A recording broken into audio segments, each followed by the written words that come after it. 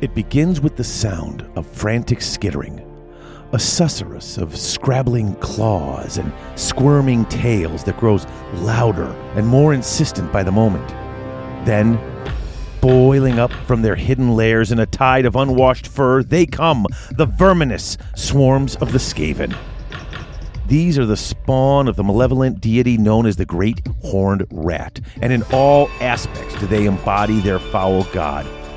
Devious and conniving creatures, they are utterly assured of their own towering genius and their inalienable right to conquer the mortal realms. All who would threaten the supremacy of Skavendom suffer the fearsome wrath of the Horned Rat's armies. The ground writhes as teeming hordes of mangy bodies surge across the battlefield, overwhelming all in its path in a frenzy of rusty, stabbing blades.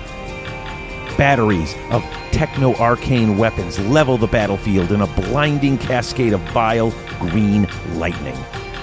Obscene monstrosities of stitched-together flesh hurl themselves at the foe, drool spilling from between their yellow fangs. Stalking through the mass of bodies come towering rat demons, horned heads twitching back and forth as they observe the terrible slaughter delightedly. Since the dawning of the mortal realms, these rat men have thrived, gnawing upon the very fabric of reality.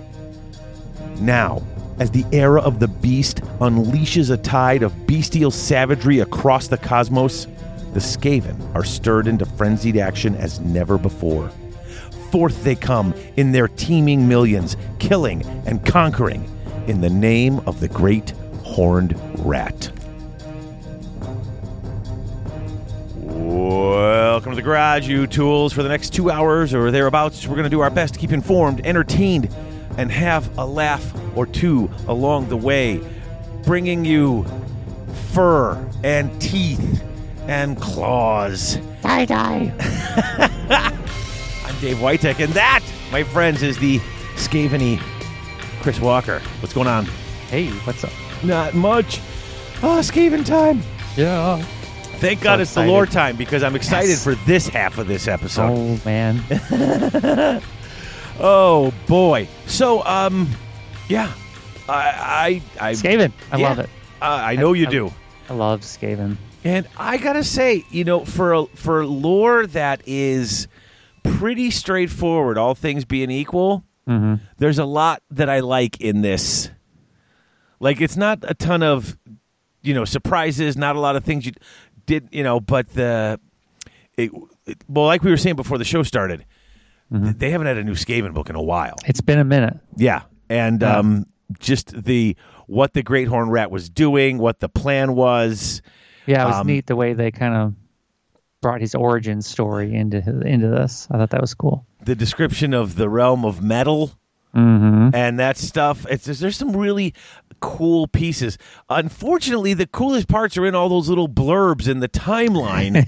Yeah. Because the rest of it's pretty much like we knew most of that. The expanded background on the Horned Rat and his plans and how he got into the mortal realms is great. But then my favorite section is the Gnawholes section. That's just, yeah. It's amazing. It's like, wait, what are they doing? Oh, this is what happened. Oh, that's just dumb. It's so cool.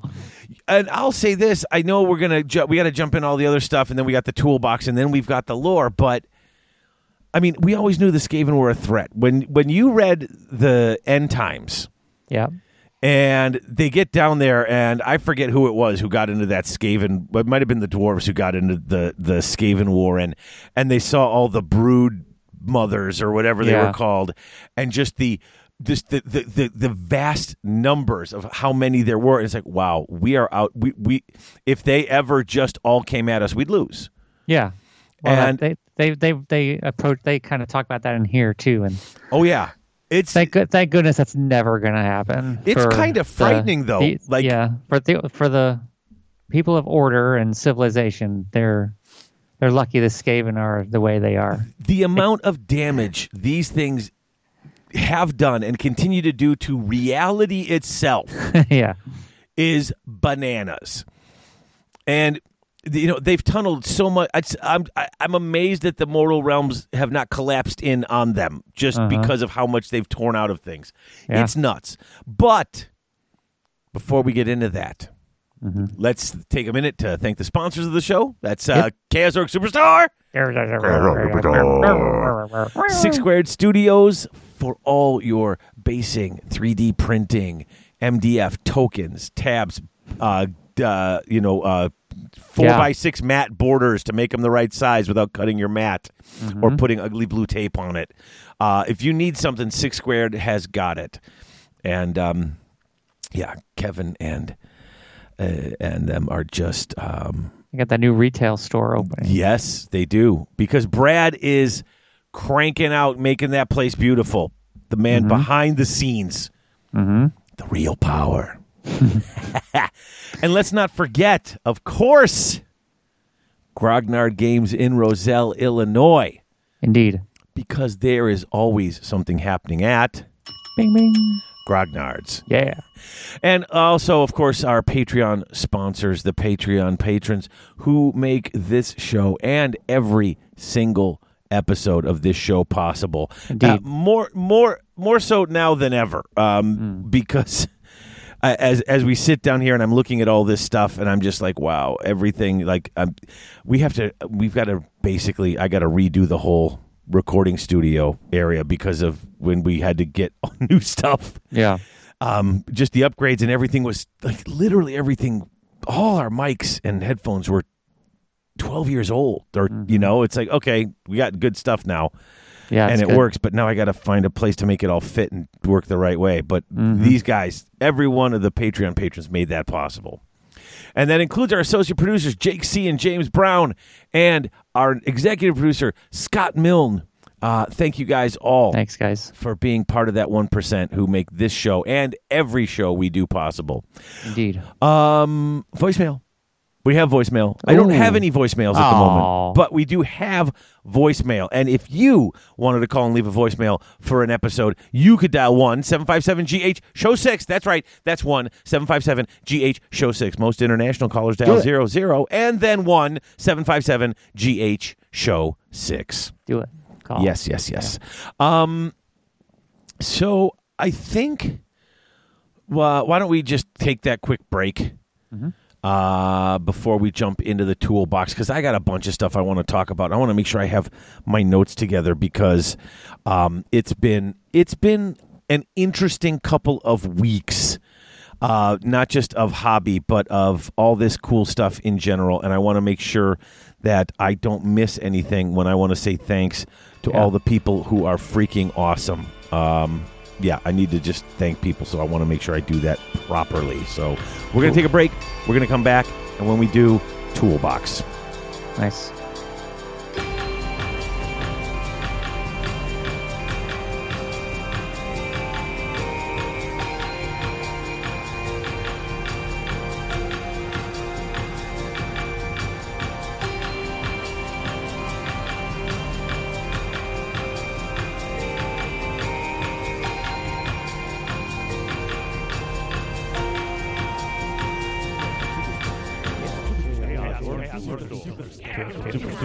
That's right, folks. Chaos Orc Superstore, your one-stop shop for all your hobby gaming needs. They've not only got current and classic GW releases, Chessex dice, and Vallejo paints, but now they're also carrying Mantic, Infinity, Flames of War, Privateer Press, Soda Pop, Dark Age, and other assorted board and miniature-based games. They usually ship within 24 hours, and the model in the picture is the model they ship to, because at Chaos Orc Superstore, what you see is what you get.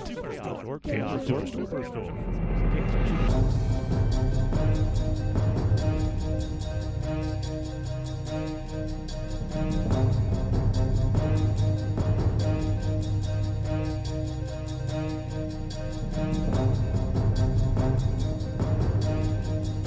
And we are back. Hey. All right, we're back with the Toolbox. Yeah. Brought to you by Chaos Orc Superstore. All right. So, what kind of hobby have you been doing, my friend? So, well, I've been reading the Skaven book. Very exciting. Of course. Goes without saying. I hope you read it. If you come in here blind, that's going to suck. But I've been painting. I've played in a tournament. That's right, you did? That was fun. Over at Grognard Games. That was good. Grognard's. Yep. It was a 3-game tournament, and I brought Maggotkin to that one. I brought a Befouling Host army, and that was a lot of fun. So, I mean, I guess we could talk about that a little bit if you want. Sure.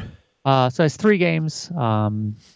First one was against Lumineth, and it was a really fast army that was like... It was all kangaroos and cloud riders. Yeah, it was I came in at the end of that and saw that. I was like, oh. Yeah, there's like 20 wind chargers on the table, and archers and sentinels and wind mages flying all over the place. It was fun. There was a lot of stuff going on in that game, because not only was there tons of movement, tons of magic, tons of everything. I mean, my turn, there's all the stuff going on with the Nurgle stuff. We only played 2 turns.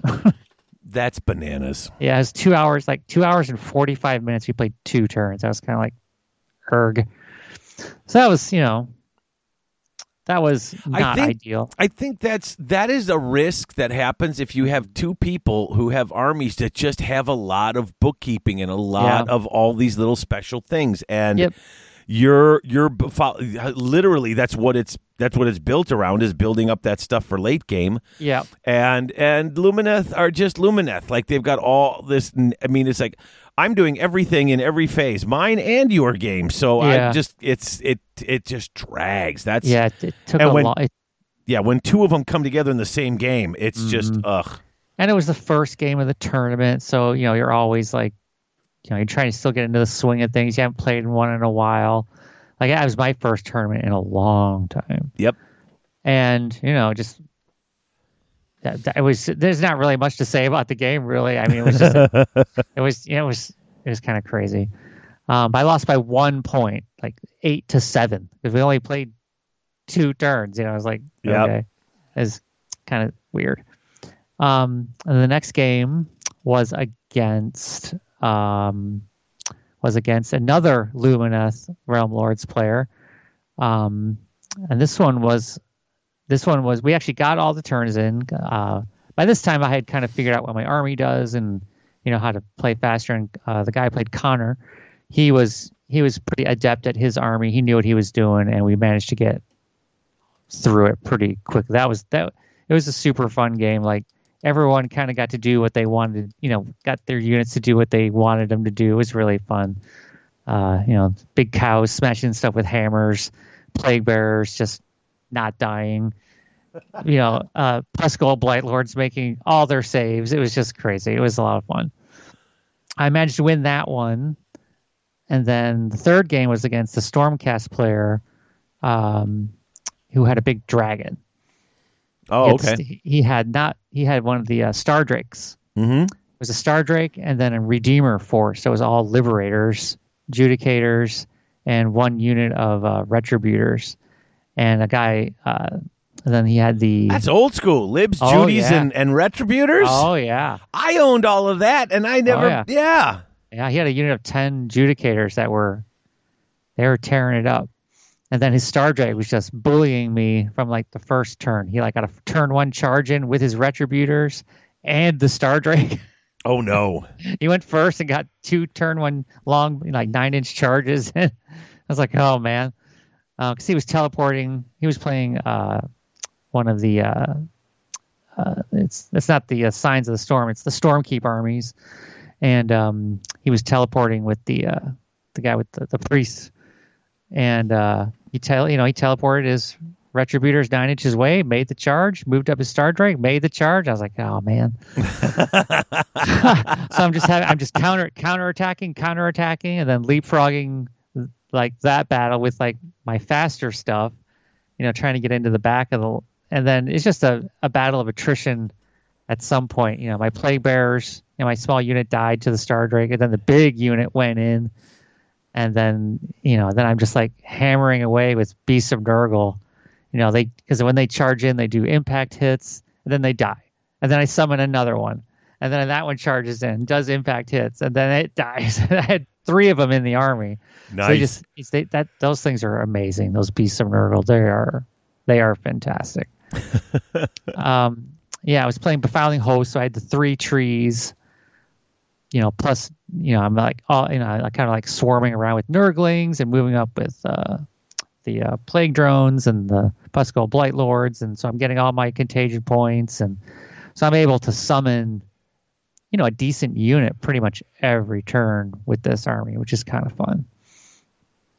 And I managed to win that one too. So, and in the late game, because I was getting pounded at the beginning of that game. Oh, sure. But my army's it's a late game army, so kind of comes into its own turns 4 and 5, and I managed to win that one on the last turn, and it was good. So 2-1 on the day with the Maggotkin, so that's a good result. It was a lot of fun. Yeah, it's good, a lot of fun. Nice. So I sort of celebrated that. I painted up another unit of 10 Plague Bearers, because you never have too many Plague Bearers. I think I have 50 painted now. And then I painted the new plastic ones. I painted another Blight Lord. Okay. And then what else did I paint? Oh, I bought one of the Underworld's crews. The what's the Brog's Buccaneers or whatever? It's the big ogre with the with the Noblar friends. Those are cool looking models. Cool. They're really nice. So it's like he's like a man eater. He's got like a giant sword and a gun. And there's a parrot and a monkey and 2 Noblars. Oh, geez. Now you're ready to use them when you play ogres when the new book comes out. That's right. Yeah. Yeah, because we know those things are great to add into your army. They were super fun to paint. And then sure. For some reason, I painted 5 Gut Rippers. I had them. They were like primed and like built on my table. And I bought one of the new contrast paints. Yeah. I bought Bale Red. And then I bought, that's a contrast paint, one of the new ones. And I bought Targor Rage Shade, which is a red wash. It's a really dark red wash. Okay. And I wanted to see what it looked like. And they were just kind of sitting there. And how their scare shields are red. So I painted their scare shields red with the Bale Red over the Wraithbone. And it looks awesome. Then I washed it with the Targor Rage Shade. And it looks sweet. Nice. So then I did kind of the same treatment to a Terminator that I had built and primed. So as a Blood Angel, and it looks amazing. It's such a good paint. This Bale Red paint, it's fantastic. It's light years ahead of the old Blood Angels red. Okay. When it goes on over, I use Wraithbone. You could put it over probably anything. It goes on and doesn't. I don't know if you ever used Blood Angels red before, but it kind of left kind of streaks where it wasn't quite pigmenty enough. I heard about that. Yeah. Coverage. It goes on really well. Nice. It's amazing. Frankly, it's and then I painted. I can't remember her name. She's the named Stormcast character, one of the commemorative series models. Yep. She's like she's the protector, like the ninja stance. Right. I can't remember her name. Liana something. Stormcast person. Yes, I just wanted to paint gold. I wanted to paint gold armor, so I painted her in my usual hammers. I'll probably use her as the prime for my protectors unit, which is what she is actually.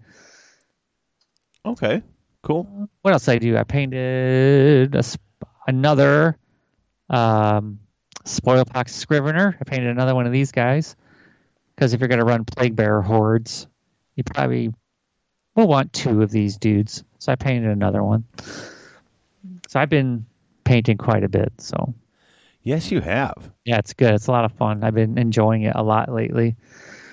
Then I've been reading. It's called Feast of Bones. It's one of the Warhammer.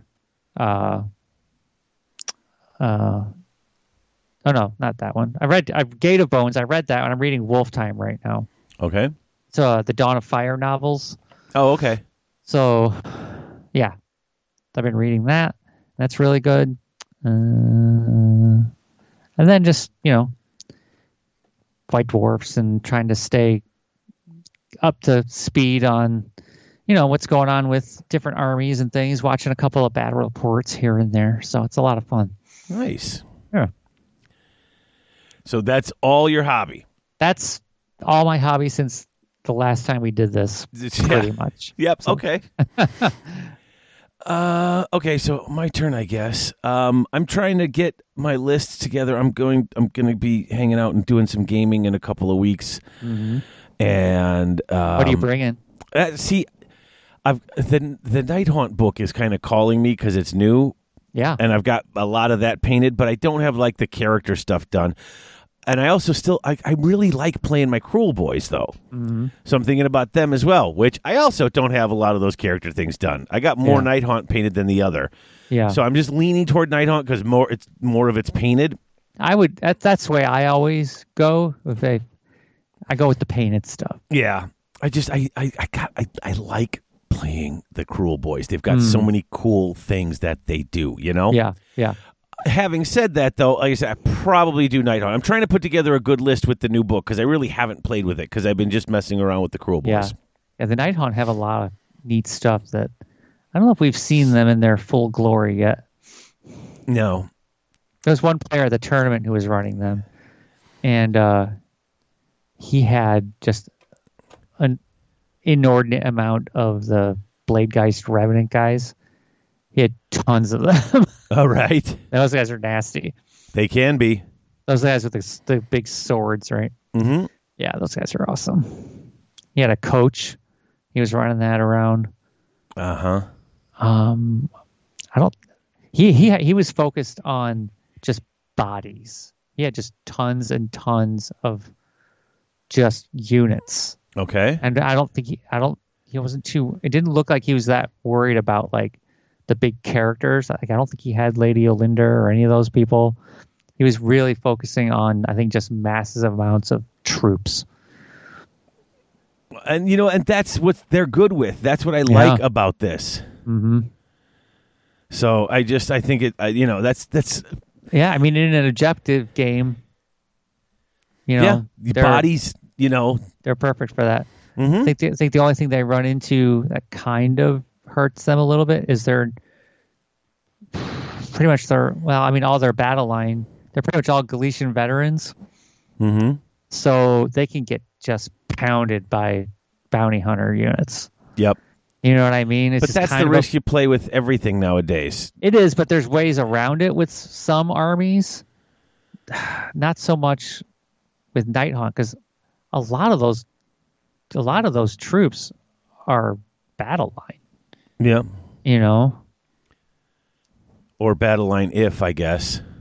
Yeah. So I think you kind of have to figure out what your plan is. You know what I mean? Because I mean, just like everything's battle line. Chainrest, Reaper, Spirit Host. They're a lot of that stuff's battle line. Yeah. Well, dude, I don't play this game to win. I play this game so that I can hang out with people I like. So yeah, I mean, that's probably why the guy was running so many Bladegeist Revenants. Mm-hmm. It's because they're not battle line. Well, how many things get to be bounty hunters? Anything could be a bounty hunter. But how many units can you have of them in your army? Three. Okay. So yeah, okay. Yeah. Well, I mean, there's a caveat to be a bounty hunter. I don't think heroes can be bounty hunter. Right, but yeah, okay. Well, anyway, I mean, whatever. Like I said, I don't care. I don't know. I'm trying to get some primer down on my Harlequins so that I will have some base code at least ready for when I go to play. Because we also play some Kill Team. Oh man, that's another thing I want to talk about is Kill Team a little bit. I got the Morok book. Uh-huh. I was reading through that thing, and then I watched some Kill Team played on a stream, and I was just kind of reading through how to play, and it looks pretty awesome. I absolutely adore that game. Mm-hmm. In fact, the biggest problem with Kill Team is it shows me where the other mini games lack. It makes Warcry feel not good. It makes it's like it's so far ahead of Warcry. Yeah, that Warcry is like fishing for sixes, right? That's kind of exactly your beat against it. Yeah, that's how I feel. And I mean, and I know they've made adjustments, and I know the game is better, and I haven't really played it that much. I've only played it once as a demo. Yeah, it's just, I mean, I don't know. I love Warcry, but I just don't want to go with gray models. Now, here's the problem, and let me ask you this: I've got some of the it's stylies or something like that. It's air. I think it's a big like quart of primer. They sell it, and I know you can run it through airbrushes. Some people do. Okay. But it's very thin. But if you can't, if the weather's not permitting, you can get a paintbrush and brush it on. Absolutely. Yeah. Now, this last 2 days ago, we finished building, and I'll get into the story about this, but the starter set for Marvel Crisis Protocol. Okay. And could not spray prime, could not airbrush prime. So there I was with a brush, brushing this stuff on, and it's pretty thin. And all the brush strokes are super visible. And and then so I put on a second coat after it dried, really thin, just trying to get rid of some of the brush.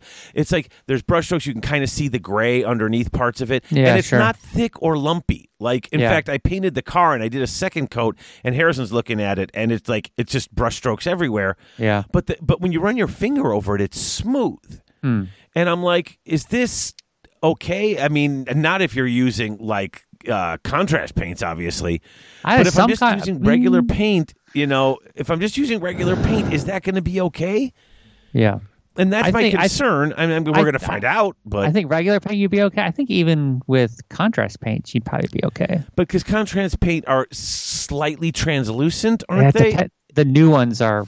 Yeah, and I don't want to put it over something that's not very even and flat underneath. Now, I won't, because I'm going to use either the Gray Seer or the Wraithbone, because that's kind of what you use for those things. But I just didn't like how it was looking, and I don't know if maybe I'm doing something wrong, because I haven't really hand brushed on primer in flipping forever. Yeah. But it was nightmarish. It really was. I'm just looking at going, I hope this is okay. We'll find out next week when I paint a couple of these things. But I'm just like, oh no, this is not sweet. So I was just, like I said, I was nervous about that. But man, I totally lost track of where I was going with this. But I don't know. So yeah, so I don't want to hand prime Harlequins, because they ain't cheap, and I want them to look good. So right. I'm literally thinking that I'm going to just get up in a morning, because when it's still kind of cool and not very humid, and I'm just going to have to get up early, go out, stand on my lawn, and just spray prime them. So at least I can get some base coat colors down, just something basic. I spray primed the other day, and it was fine. I'm just so proud of you for priming at this point. I did. And you've been playing for how many years? And that's we just the show shamed you into priming. No. I mean, I only do it for expediency. So I just want to get these guys going. Yeah. So I spray primed. But it looks better when they're properly primed. It's just that nice base coat, especially now when you can play with the whites or the blacks or whatever you're doing.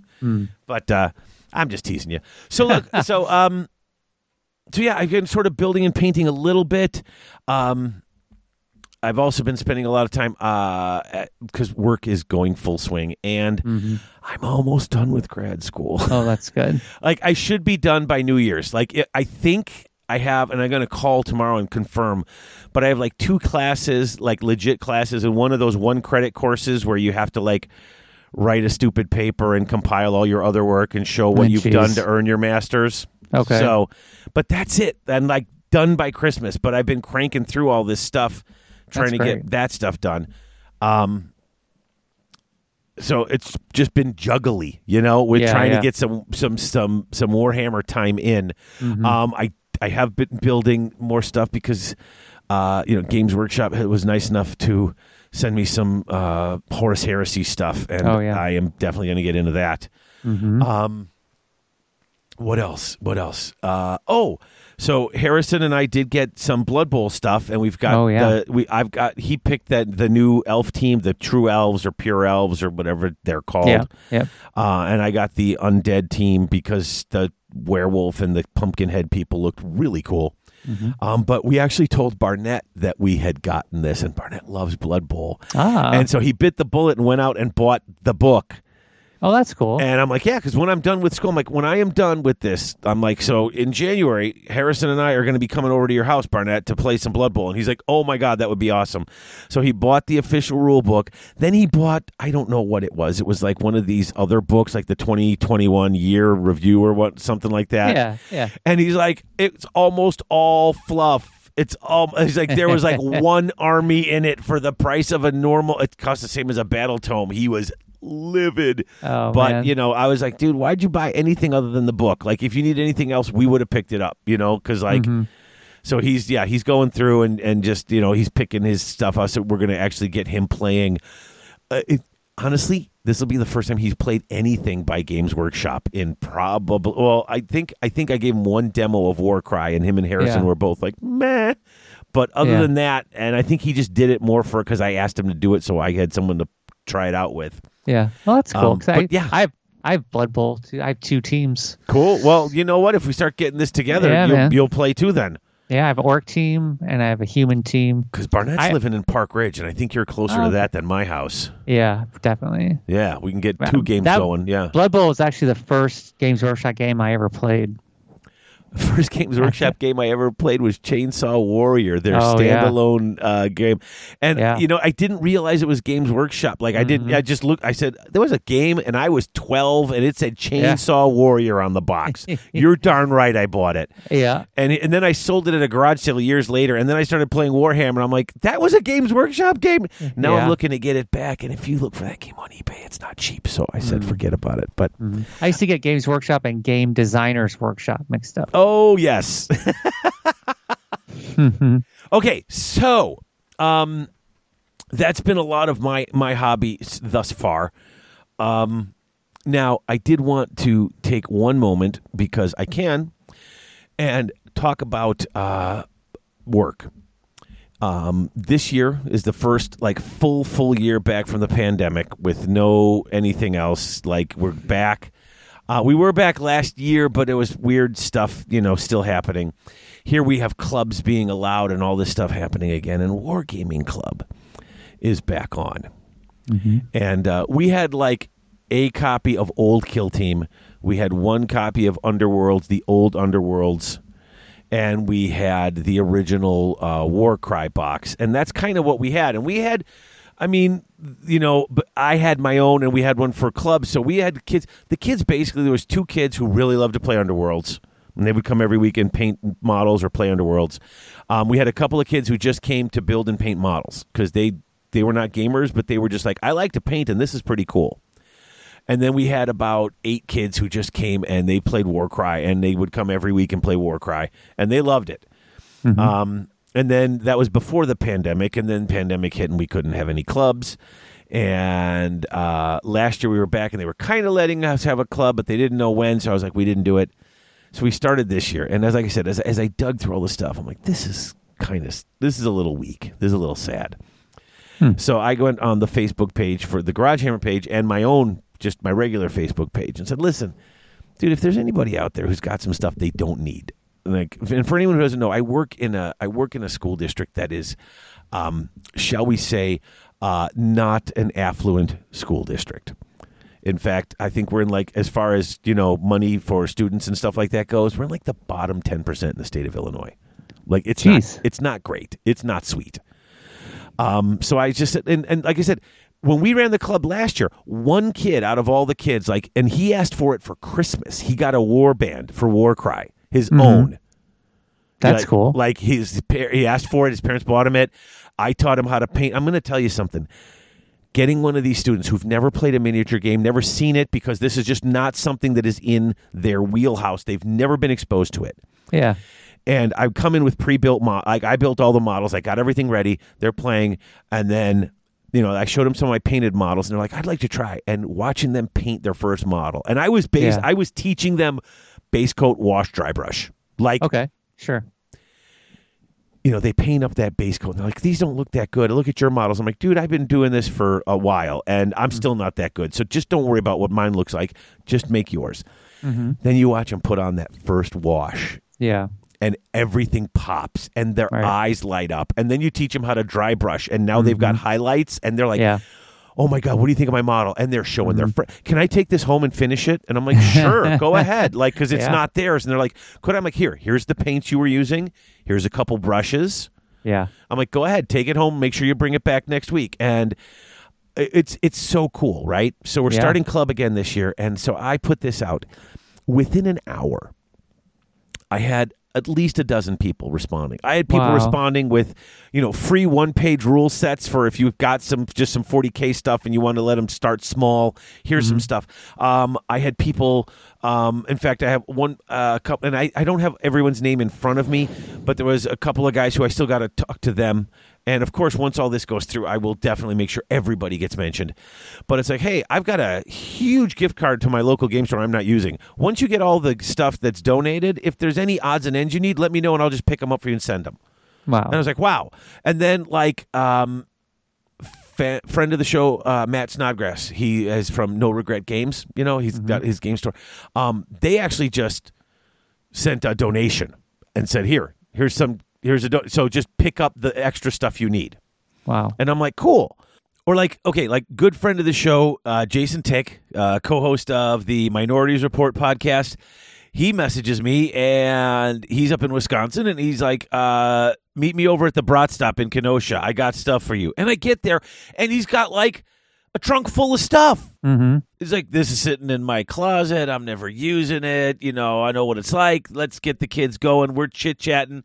Just, ridiculous generosity. Like, gave me several boxes of things. Had any one of those would have been a generous gift, but he's got several. It's bananas. I went the day that you were playing. I was really actually busy that day. I had a lot of family stuff, but there were two guys playing in the tournament, Ivan Nunez and Dan Santangelo. Mm-hmm. Yeah, I talked to them a lot at the tournament. I went over super there. cool, great cool guys. Yep.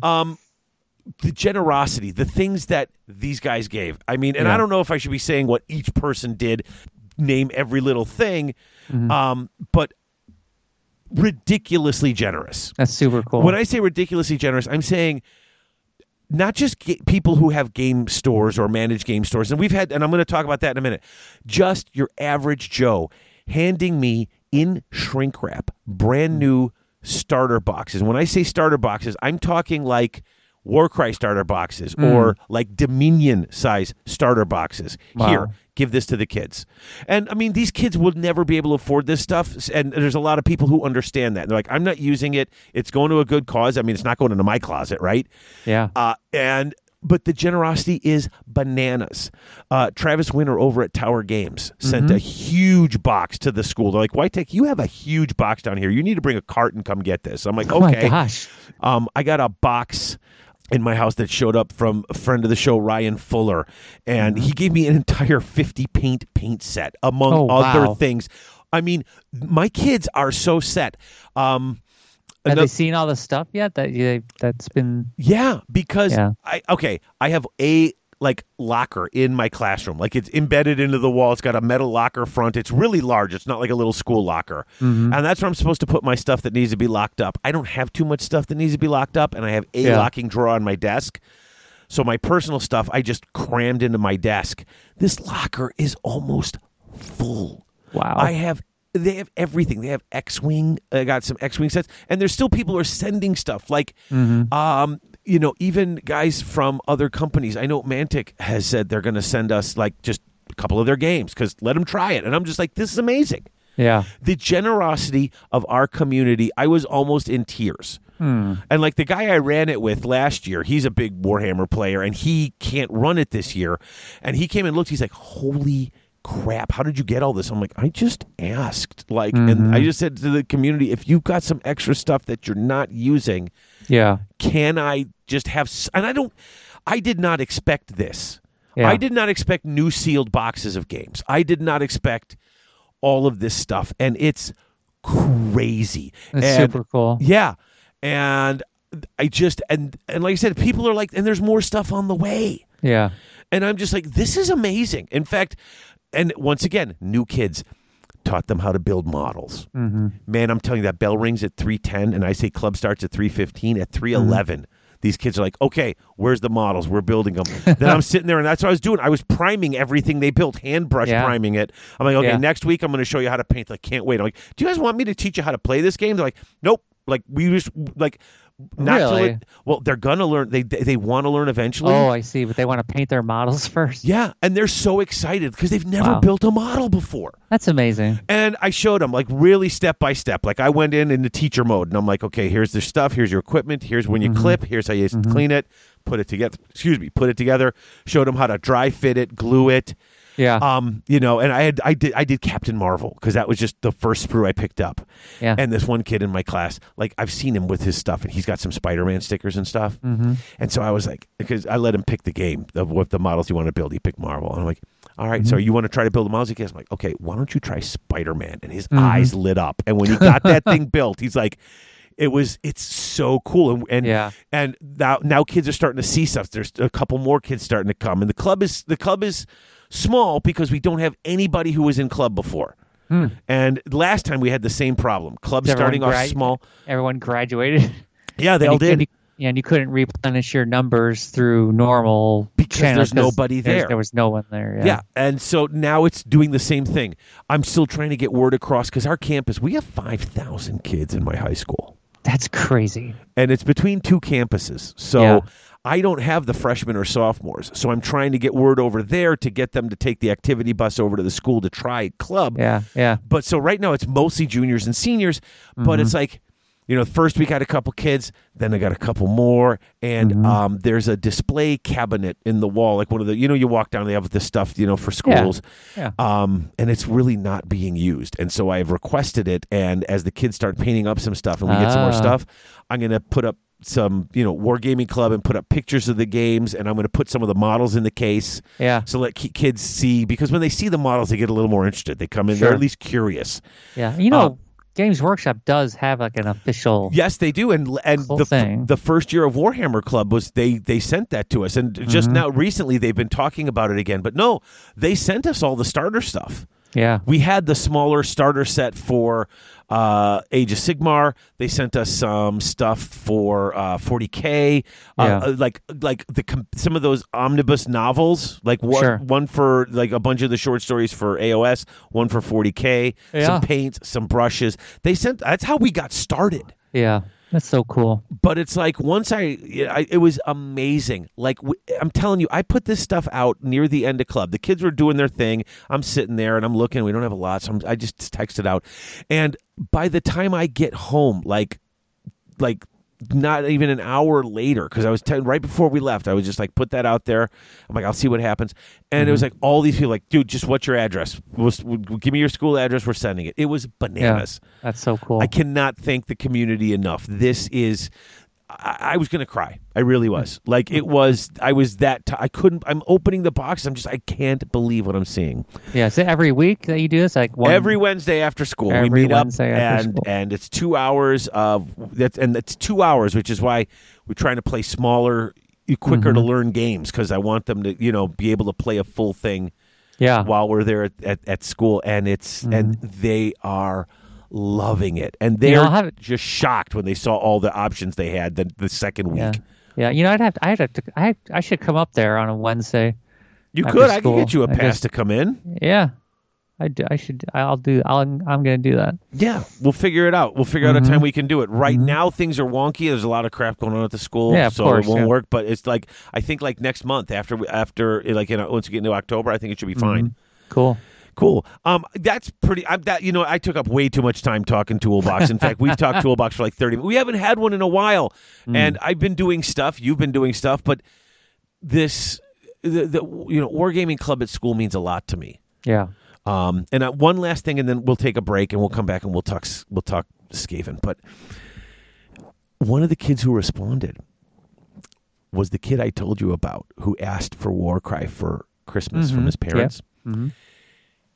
He responds to me on Facebook because he friended me after he graduated. Mm-hmm. He's like, I got a couple of war bands you could borrow if you want for Warcry. Oh, wow. And I'm like, seriously, you're still playing? He's like, yeah, I play every week. He named some game store in Waukegan. He's like, yeah, I go play pretty much every week. And he got a couple of us who play. And I've got several war bands now, and I'm just playing with this one right now. So if you want to borrow the other two, just let me know. Like, wow. Yes. Oh, Yeah. my, yes. Like, Yeah, that is yeah, so yeah, yeah. awesome. Yeah. So, all right, you know what? Let's break, and when we Yep. come back, we'll jump into this Skaven lore because it's fantastic. Let's do it.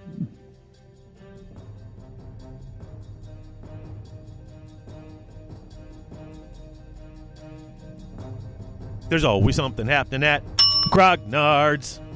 That's right, friends. Grognard Games in Roselle, Illinois.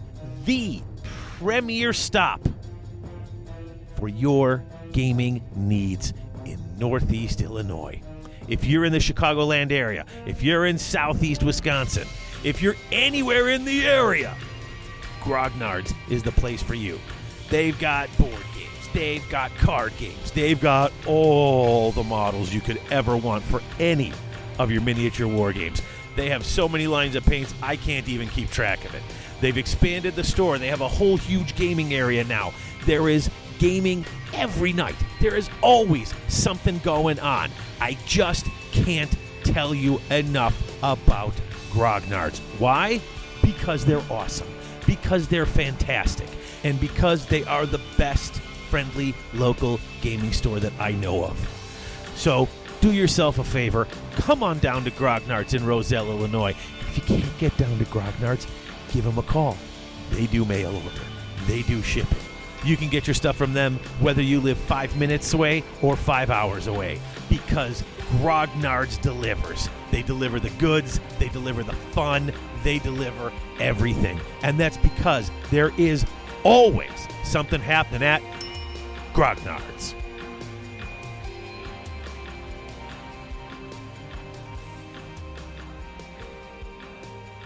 And we're back. Squeak, squeak. All right, The Verminous Menace. Mm. Love the cover of this book. Yep. The old Grey Seer. Gray Seer hanging on the screaming bell. Yeah. So cool. I like the little rats with all the bones sticking through them on the bell with him. I love the cover. I always like to mention the covers because the covers just sort of set that tone. Yeah. All right. So, okay.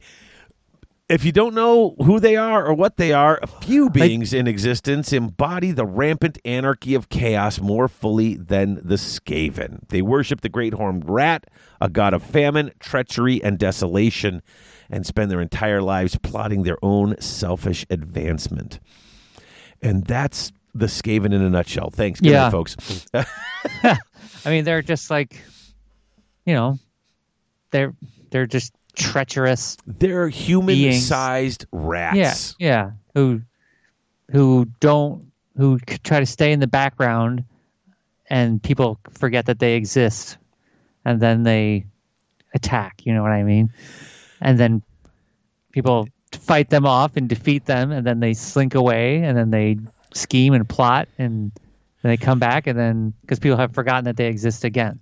Well, and the weirdest thing is in the world that was, nobody believed in them. That was the thing. Like they were like Bigfoot. Everyone's like, get out of here. There's no such thing. And then they would come and half destroy your town. And people actually saw them, and still either A, nobody believed those people, or those people everyone thought they were crazy and they shut up and convinced themselves it never happened that way. Like, it's weird how the Skaven menace works. I mean, the best Skaven stories are from the Felix and Gotrek books. Of course. I mean, my God, Skaven Slayer is probably I think that might be my favorite of those books. And there's a whole so that's the one, because you meet, I think you meet Grey Seer Thankful before the Skaven Slayer book. You do.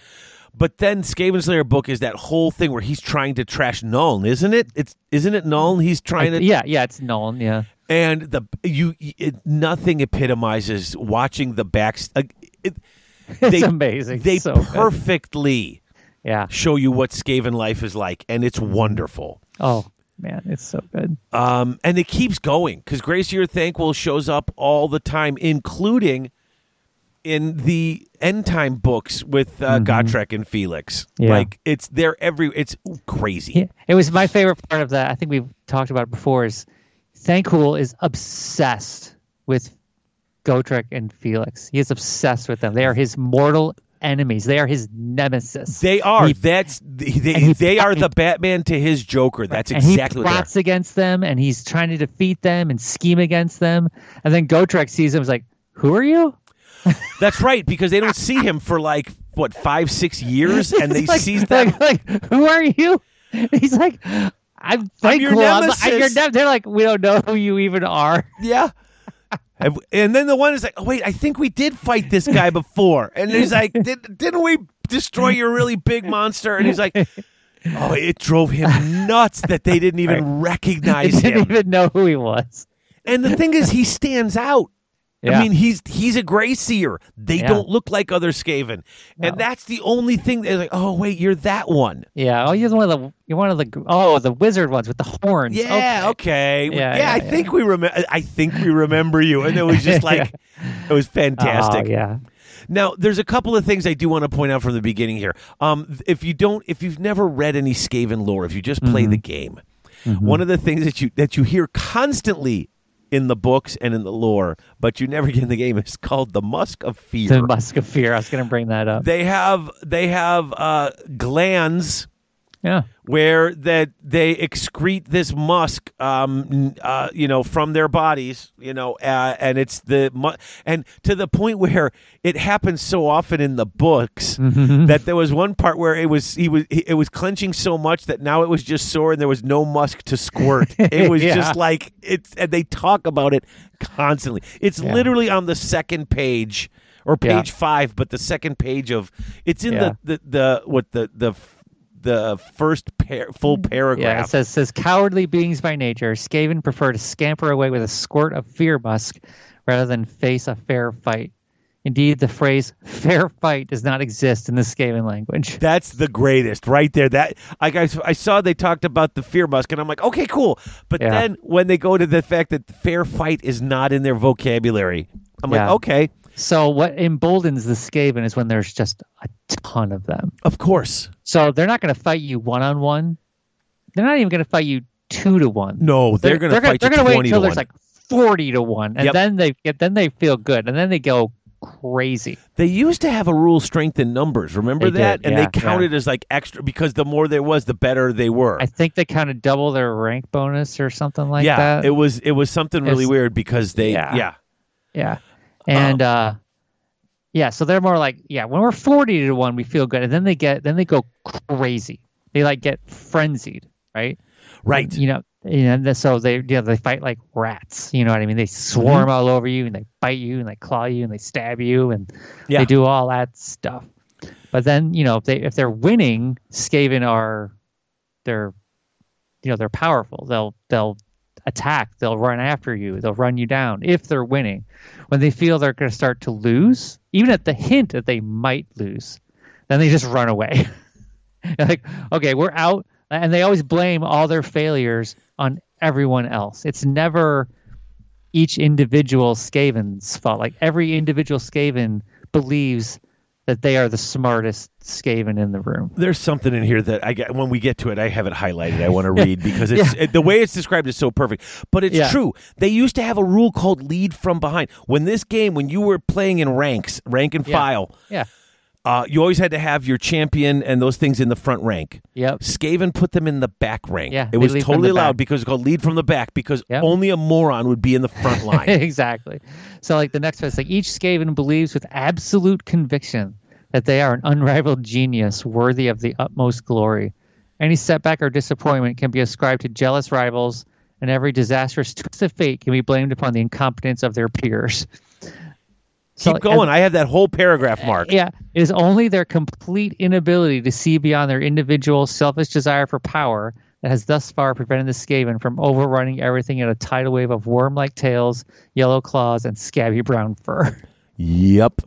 Yeah. Literally. In fact, before that, I had only one other thing marked on this page, and it was if you were to add together the populations of all the civilized races, they would still not equal the Skaven's numbers. Right. The Skaven outnumber everything. Everything. That's crazy. Yeah. And they should. It's frightening. If you really think about it, these guys are probably the biggest threat in the Warhammer world. They really in the Mortal Realms. Yeah, for sure. If they ever get those last couple of their plans, because I'll tell you this, they found another one of the 13 deadly poison things. They concocted another one of them. They've got 9 now. Yeah. Like they didn't have 9 before, according to the old lore. Right. But they found another one now that Kragnos is alive. Yes. And basically, it's also talking about they can be anywhere. Like they're not confined to like just one of the mortal realms. They could show up in the 8 points, and they could overrun the 8 points pretty much anytime they wanted to, if they could get their act together. Sure. Think if you focused, they outnumber everything. If you focused that on the 8 points, I mean, they'd wipe out everything. And then Archaon would show up, and how many can he kill? Right. Archaon versus all the Skaven. A billion rats. There are billions with a B. Yeah. It literally says in this book, there are billions. Yeah. Billions. And so the other cool thing about this page the Skaven outnumber Jeff Bezos' money. There you go. And I guess the other thing that's cool about this page is the thing that fuels Skaven society. The Warpstone. Warpstone. So Warpstone is a completely unique mineral deposit, whatever it is. It's not Realmstone. It doesn't have anything to do. They can use Realmstone. It's just not as good. Right, but Warpstone is completely different. It's, it comes from just magic. It says it's the condensed form of magic that has been fully corrupted by the powers of chaos. Warpstone is what was there was no Realmstone in the world that was. If you're a player who never played old Warhammer Fantasy, there was no Realmstone in the old world that was. There was only Warpstone. Right. Okay. And it used to fall to the ground by being like meteors. Yeah.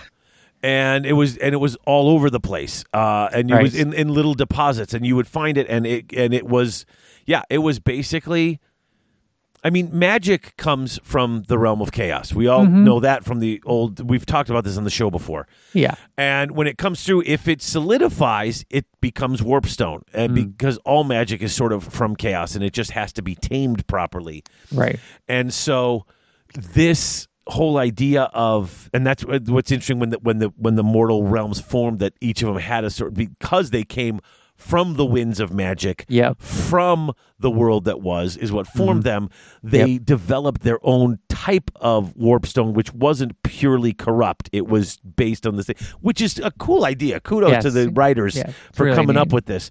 But we didn't hear about Warpstone in the beginning. Remember when we first were playing, and it's like, no, Warpstone is still here. Because even when they went into the 8 points and they found that stuff that's the Varanite, which is like 8 points own unique sort of realm stone. Yeah, Warpstone's kind of like Varanite, but it's actually it's actually more powerful. Yeah. It's far more destructive. The Varanite will warp things and melt them and mutate them. Yeah. But Warpstone is just like nitroglycerin. Yeah. And the Skaven use it for everything. It's like that commercial. Well, you put that bleep on everything. Okay, that's these what guys do with Warpstone. They grind it up into powder. Yeah. And Grey Seers, like Thankful has it in a snuff box. Yeah. And he will just snort it when he needs a boost of magical energy when he's about to do magic. Yeah, he rubs it on his gums and he snorts it and Literally. does all kinds of stuff. And you know what? That's some of the best reading in those Gotrek and Felix. And Gracier Thanquol had a trilogy of his own stories. Yes. And like not Gotrek and Felix novels. Right. And every time he would snort this stuff, suddenly, like they would describe the power coursing through him. But not only that, once the power starts coursing through him, the delusions of grandeur, the complete distraction, like a junkie. Like it's like it's like worse than cocaine. And more powerful than heroin.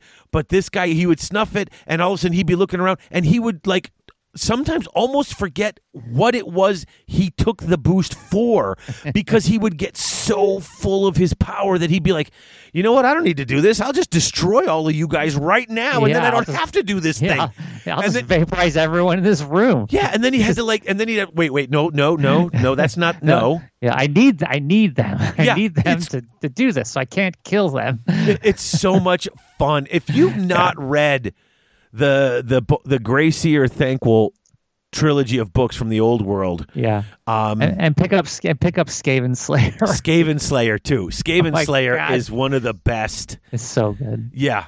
And so the Skaven with Warpstone, they do that. The Graciers use it, but then the other clans use it too. So like Clan Molder, they're the Beast Masters. They'll take it and they'll like pound it into like the flesh of like their mutants and monstrosities, and they'll use it to like they'll mix it up, and the things that make these, because it'll accelerate their growth. Like crazy. They'll take an arm from one thing and stick it on another thing, and they'll use Warpstone to make it fit and work and do that. Yeah, and it's like snake oil. It really is, but it works. It's just you're never certain how it's going to work. Yeah, and Clan Eshin will use it. They'll lace like their bullets and their Warpstone stars. They'll infuse Warpstone into their weapons and daggers and things like that. Yeah, because it'll mess you up. You get hit with that stuff. Yep, and of course, Clan Skyer will integrate it into all their crazy war machines. And because Warpstone is volatile, like if you drop it, it won't explode. I called it nitroglycerin, but it will explode. Not necessarily that easy. And you hook it up to these machines and you start running stuff through it, and it is just as likely to kill the user as it is to wipe out an entire. I mean, and once again, I keep falling back on the old, because I just love the old fantasy rules. But just like when you'd roll this thing and it would wipe out entire units, or just blow up. Yeah. And it's like it was so crazy what it could do. I mean, it kind of does that in the game now. They have like a new mechanic for it. It's just really interesting. Basically, the engineers, the warp block engineers, can just disable all the safety mechanisms and just go full bore with these things. But that's crazy. Yeah, but they're just gonna blow up if you do it. Oh yeah. But that was like when you used to have the fun, yeah. But that was like, okay. But remember back in 8th edition when you would just 6 dice monkey. With your dark elves, I'm gonna roll 6 dice. And then it would just cause you to blow stuff. You could just blow up. You'd send in a cheap wizard to throw a spell and have it blow up on purpose, just to go and just be standing next to your enemy and take them out with you. That's right. They used to blow up, didn't they? Mm-hmm. And that was like, I remember Barnett talking about doing that when that first came out in that edition.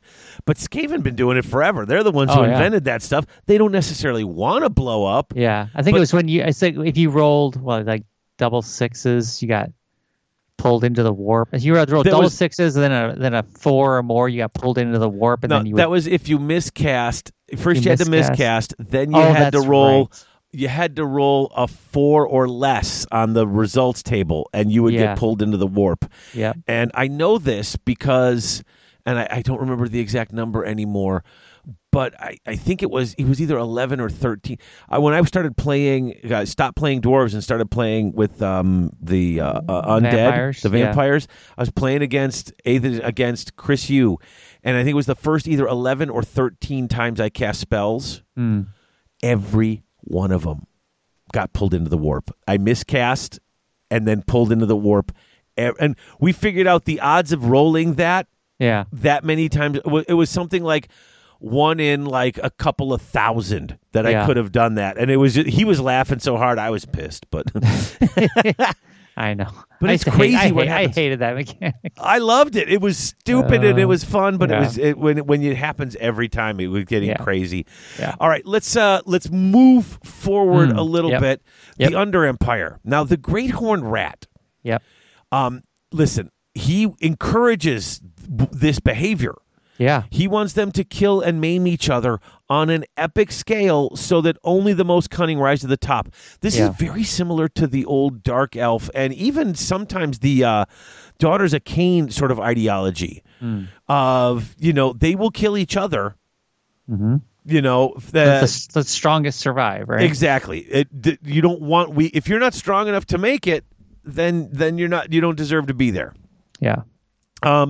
The book goes into the Council of 13. Which is super cool. Yeah, 12 Lords of Decay and a 13th spot symbolically reserved for the Great Horned Rat. Mm-hmm. Now, they used to have a lot of these guys were named back in the, old Skaven society. There was like... Well, because there were stories, and they would talk about who was in charge at that time. Yeah, absolutely. Yeah, super cool. They had each one of them had a models, Lord Skrolk and all those guys. Yeah, several of them did, yeah. Yeah. Now, basically, they kind of run stuff. It has members of each of the 6 great clans. Mm-hmm. The Master Clan, Eshin, Molder, Skyer, Verminous, and Pestilence. Yep. Additional seats are granted to the Grey Seers. The council, they talk about where they gather, and I love it. It's the Tower of Kavzar at the heart of Blight City, known as the Master Burrow. Mm-hmm. It's a cavernous hall, large enough for 2 armies to stage a pitched battle. An intentional design, should a diplomatic deadlock need to be unpicked via the employment of overwhelming force.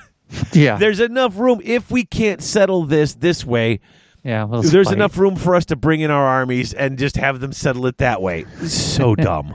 Yeah. And then we get the info on the Shadow Council, which may be the coolest thing in this book. Right. So the Shadow Council, I believe, was a new idea from the last Skaven book. This is the invention of the mortal realms. Yes. In the depth of the realm of chaos, there lies a horrifying sub-realm. This is the Deepin Gnaw, where the Shadow Council convenes. It is 13 vermin lords. There are 12 of them who just are constantly changing depending on the need of the Great Horned Rat. Some, whatever the Great Horned Rat needs, if he needs a certain type, then you're going to get more of those. Yep. If you displease him, you're gone. The only member that is got a permanent chair is Screech Vermin King. Yeah. And they literally describe him as close to a strong right claw as is possessed by the Great Horned Rat. These guys are actually running everything. Yeah, they're the actual powers behind the Council of 13. Mm-hmm. They are privy to the desires of the Great Horn. They know what the Great Horned Rat wants happening. Yeah. They don't tell them because they like the other Skaven, they like to be in charge and manipulate and run their pawns. The little rat's paws are rarely aware that the schemes and enterprises that are emerging fully formed in their brains are not, in fact, their own. Mm-hmm. And you read that, and I stopped for a second. I'm like, what? And it's like, oh, wait a minute. The vermin lords are literally just planting these ideas into their head for them, and then they wake up and are like, oh, I'm a genius. Yeah. The only one I think I'm willing to bet isn't influenced that way is Thancool. I bet he's just on his own. He might be a little bit because I don't know. I remember reading some book where there was because they actually went into the council, and I think Gracier Thancool might have been at least threatened and kind of aware that something bigger than him is happening. Yeah. But I don't think anybody uses him too directly because he is a loose cannon. And they're all loose cannons, but he is, for all of the nonsense, and as much as when you read the books you laugh at the nonsense that happens, he is probably the Skaveniest Skaven. Oh, for sure. Yeah, he is dangerous at a level that a lot of these other guys aren't because he manages to evade all of their machinations, just keep doing his thing. I like when they bring up his section in the book, like they kind of like give him sort of a Mortal Realms origin story and how he got there. Yep. And it's fantastic. No, we will definitely be talking about that when we get to his unit and stuff like that. What's interesting is the Great Horned Rat likes to skulk in the shadows. He is not like the other Chaos Gods. Right. It talks about how he desires nothing less than the complete ruination of the mortal realms. It's weird because the other Chaos Gods either want to play with it or turn it into the garden or just kill everything. He just wants to make it a wasteland. He wants to make it a desolate, destroyed. Just which is it's interesting because they don't really say why he wants to do that. That's just what he wants. Well, where do rats thrive? Like junkyards, right? Yeah, they thrive in garbage heaps. So turn the mortal realms into a garbage heap, so his Skaven will do well. Because they as has proved, if you've read any of the other fiction, they don't need anybody else to be around except them. Because if they get hungry and there's nothing to eat, they'll eat each other. Right. They have no qualm. They care nothing for their fellow Skaven. Yeah. Each one is a unrivaled genius. So exactly. They have to stab the other guy in the back to get what they want. They're going to do it. We do get a bit of cool backstory here. The Great Horned Rat was once a minor deity worshipped solely by the Skaven, only distantly related to the Chaos Gods by virtue of the anarchic nature of his verminous flock. He rose to join the ruinous powers after the destruction of the world that was, an event that the Horned Rat's own machinations helped bring about. Yeah, they shot a giant warp lightning cannon at the moon. That was awesome because the second moon was never there originally until the Chaos Gates broke, and it is basically a meteor, the moon-sized chunk of warpstone. Yeah, it's Morrslieb, right? Yeah. Because there was Mansleeb, which was the original moon, and then Morrslieb showed up, which was basically a moon-sized piece of warpstone, which during certain cycles and approximations, closeness to the Warhammer world, chunks of it would break off, and that would be your meteor showers of warpstone just landing places. According to common Skaven belief, so the world that was is ending. The Great Horned Rat just starts grabbing all of the Skaven left and stuffing them in his mouth. Yeah.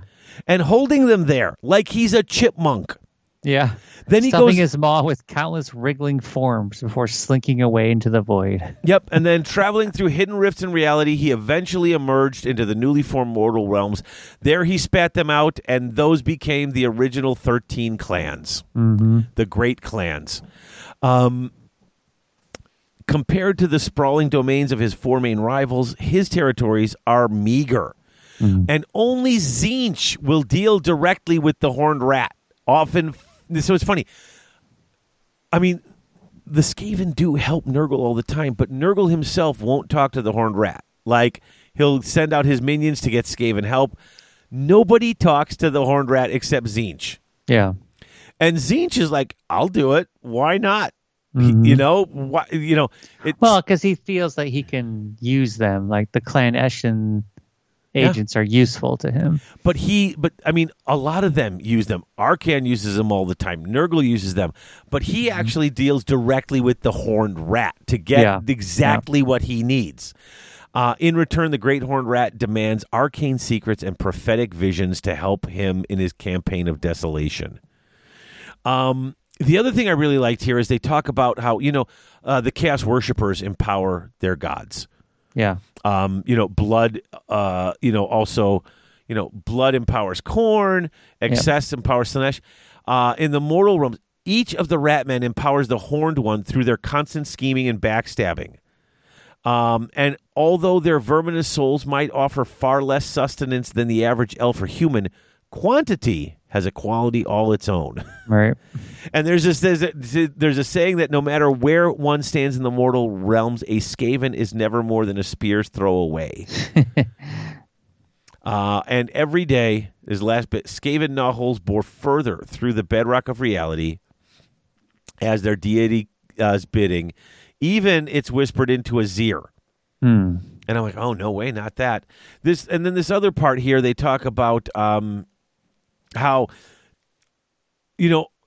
as order and chaos and destruction and death are all fighting each other, and they're all whittling away at each other, the Skaven are just kind of standing back and just multiplying like crazy. And they're like, good, let those man things and the orc things and the ogre things all fight and try to kill each other. Because then there's just less that we like. Because why not let them fight if I don't have to? Yeah, only when the time is right will they strike as one. And on that day, the great horned rat will feast upon the corpses of his many vanquished foes. Oh, yes. It's so cool. I want to do at least one more section before we take a break, or maybe two.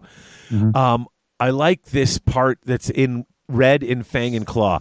This is when we talk about the era of the beast starting and Kragnos gets out. Yeah. Clan Pestilence has known that somewhere in the Gurish Heartlands was one of the ingredients for the 13 Great Plagues. I talked about this. Mm-hmm. I thought they had 7 or 8 of them done back when I first read about this a while ago. The whole thing, if you don't know what this is, if they can make the 13 Great Plagues, then somehow that will basically, if the Clan Pestilence can create all 13 of the 13 Great Plagues, they can unleash them all together and they will wipe out everything. Right. They will win, basically. That as a clan, they'll be the top. They will win, not only wiping out everything that isn't Skaven, but all the other Skaven will bow before them because they will be the ones who do everything. Mm-hmm. And they knew it was there. They haven't been able to find it. They got most of it. It's something called the Bloat Fur Eruption. Yeah. And it's according to the plague, it would cause the infected to swell with tremulous energies. Their hair or fur will fall out. Their eyes will boggle out of their skull. Then they would detonate in a shower of viscera. Just blow up. 1,000 bloated blood ticks bursting from their ruptured bellies. So gross.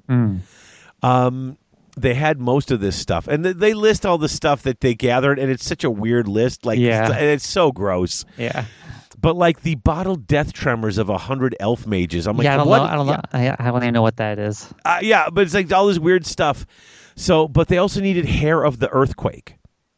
And they couldn't figure out what hair of the earthquake was until Kragnos showed up. And then they started hearing rumors, hey, wait a minute, don't they call that guy the living earthquake? Mm-hmm. And so then they got some assassins that basically, while he is destroying Excelsis. Yeah, during, what is that, Broken Realms? Yeah. Is that Marathi? I think so. During the Battle of Excelsis, a couple of assassins got up behind him and clipped out with their daggers, grabbed his fur and cut his fur, a handful of his fur. Yeah. He turned around and killed just about all of them for just being near him, and a few got away. And now they have unleashed the 9th of the 13 Great Plagues. Yeah. I like that the clock is ticking forward on that. Mm-hmm. You know, that we've got one. And then Clan Scryer does it doesn't seem as impressive and massive as getting one of the 13 Great Plagues. But this is so wonderfully weird and wrong. Did you read this thing? Yeah. Where they captured the wormlings from the god beast Fangathrak and kind of turned them into Skaven creatures. Yeah. Or like just crazy stuff. So they have scores of gargantuan wormlings, the spawn, like you said, of Fangathrak, and captured at great cost in the wake of the roving world worm. So they get this. They let them. They brought them and had them burrow deep into the crust of Antor, which is got some sort of bubbling tar-like matter that is the essence of it. Yeah. And they would let them go through and eat all this. And if they would get some of that stuff from them and mix it with warpstone, that mix would cause.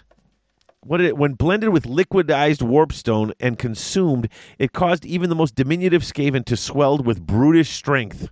And now that they know this, Scryer and Mulder are like, what can we do with this? Yeah, exactly. So these are the things that are happening from some of the major clans. Just stuff they're finding now. Right. The history of Blight City is pretty cool too. Yeah, it's really neat. Yeah. It's on a vast. It's constructed upon a vast shelf of warpstone ore.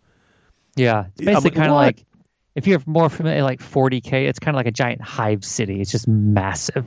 Yeah, it almost reminded me of Nowhere from From like Marvel? Guardians of the Galaxy. It's just in that giant thing. As you look at it, it's all just, there's nothing organic in this thing. It's just all construction and buildings and drilling and mining going on. Yeah, they add on, they cover over old stuff with new stuff, and then it all falls apart and crashes, and you reuse that stuff and keep building more stuff. They just keep and it says underneath the Warrens lead not only to other great settlements of Skaven, but also deep into the realm of chaos itself. Hold on, I'm going to sneeze. Oof, bless. Thank you. Okay, sorry about that. And the place is insane. Like there's no, it's like they just build on top of anything and wherever. Everything is tacked on. Stuff just goes everywhere. It looks insane. It literally says in here that like elf and dwarf like engineers and guys who are into construction and builders, it said they would cry. Yeah. And just go insane from looking at this because of how terrible it is. And as they're growing, and they're constantly fighting, they're doing all this stuff, and it says that, of course, the great horned rat himself... he's the true architect behind the whole this, thing. Yeah. Nothing that occurs in Blight City escapes his notice. Indeed, among Clan Scryer, it is believed that the city and the god are one entity, and they're just running around inside an extension of his own body. Yeah, that's an interesting theory. It's a weird theory. You know what? We've got, there's a few bits left. And before we get to the history stuff, because that's where it gets really cool. I know you want to talk about Gnawholes.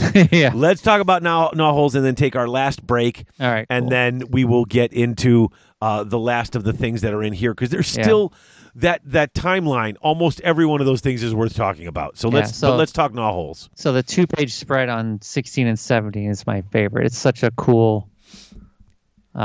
it's just a unique thing to this book.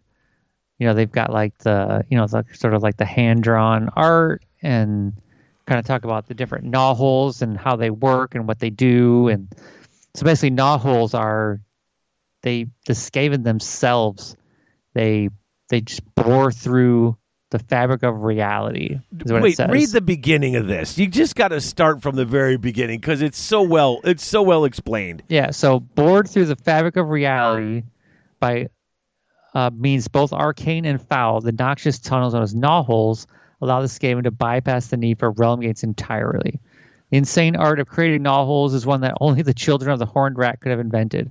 No other race would be foolish enough to purposely open an unstable rift in reality, much less make it the basis of their entire military strategy. That's so great. Okay, first of all, the insane. It's the insane art of doing it. Only they could have done it, and nobody else would open an unstable rift in reality. And then, of course, and even if they did, they would not make this the entire basis of their military strategy. This is crazy. Yeah. So basically, they use warpstone to do it. They either attach it to like a drill, put it on like the fangs of like creatures, and they just start. I don't know how they even instigate it, but they burrow a hole through reality, basically from one spot to another, and sometimes they don't even know where they're going. No, and the book is terribly vague about how it works. They just said that the Great Horned Rat taught them, and once they knew, every clan put their own twist on it. Yeah. You know, and they don't know where they're going. I don't know. It says useful they might be, but they are inherently volatile and utterly lethal to all but the Skavens. And they just, for everyone that takes them to launch a surprise attack, another one will drop them right into a boiling sea of lava or just into the vast and howling void. Yeah. It is so dumb and so wonderful at the same time. I even like the pictures they show. Sure. Like where they show like Blight City. You know, it's in like the triangle. You know, pointing down. And then they've got the little drawings, like the little tunnels that go up to, and they've got like all the you can see like the towers and crazy buildings and spires and all the little wheels and things they've got like attached to like the tunnels on its way up, and it's really cool. I love how they've known a hole into apparently a lake in Shyish, and it's just dead bodies pouring through, and they're like, yep, they've plugged through to a graveyard or an underwater swamp with a lot of bodies, because that's abundant dead flesh that you could do all sorts of experiments on. Yeah, they're like, cool, we can use this. Yep, so dumb. All right, we've been going another 45 minutes. Let's take our last break. Okay, and then when we come back, we will talk about the realm of metal. Because there's a little page about that, because they don't have a specific realm, but this is the one that they really tend to love. Right. And then I've got so many of these little places highlighted, so we'll get in and talk about that in just a minute. Cool.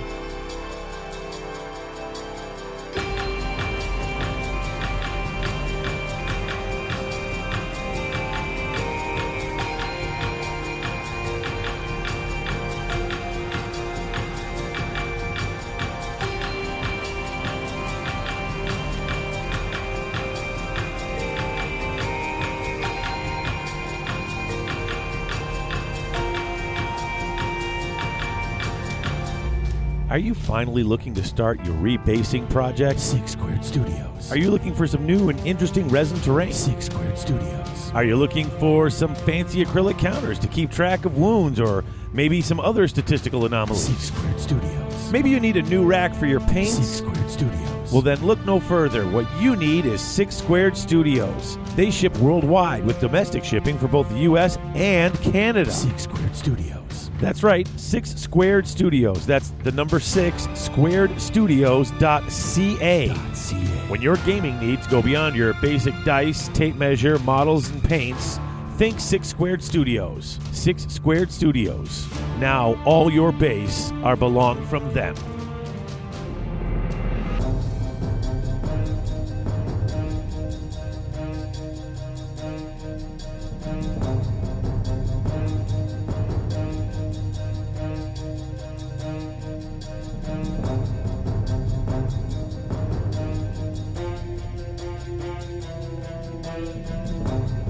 We're back, man. Things. Yes. All right.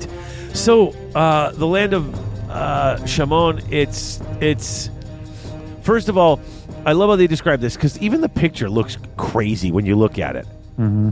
And it says it's not, it doesn't resemble a contiguous landmass so much as a collection of floating islands suspended in the void. Right. They all, Yes. So the center of the realm of metal is that Griffin's Eyrie. Uh-huh. And that was like that giant, like, is that like a metal griffin, right? Like, went there and like basically they blew it up, right? I don't remember. I think that's what happened. Like, it blew up basically and caused all this mayhem. Yeah. And it basically said, they're all different parts, all connected with waterfalls of quicksilver and unpredictable arcane portals. Now, apparently Tzeentch, of course, Tzeentch wants this place because it's constantly changing. Yeah.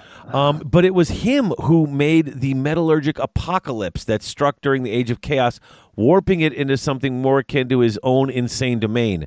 Yeah. The Spiral Crux was one of the reasons most affected.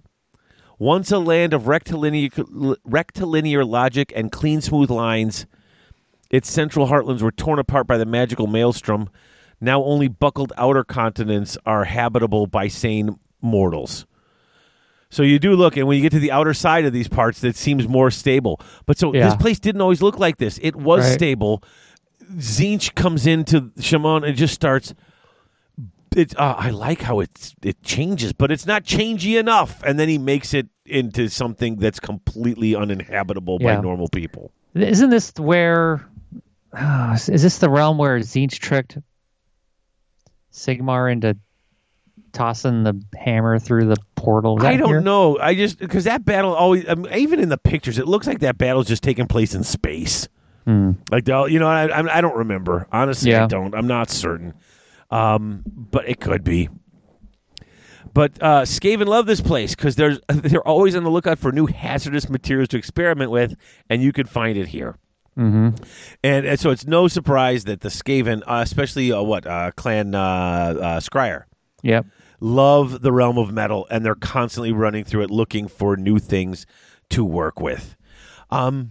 It's a cool thing, and it's interesting to see. There's not much description of what's in here, though, like you get with some of the other places where they describe that area of the realm. I just thought the news that Tzeentch made it even worse for us, so that it would be more like his realm, which makes sense. Look, this place is changing, but it's pretty stable while it's changing.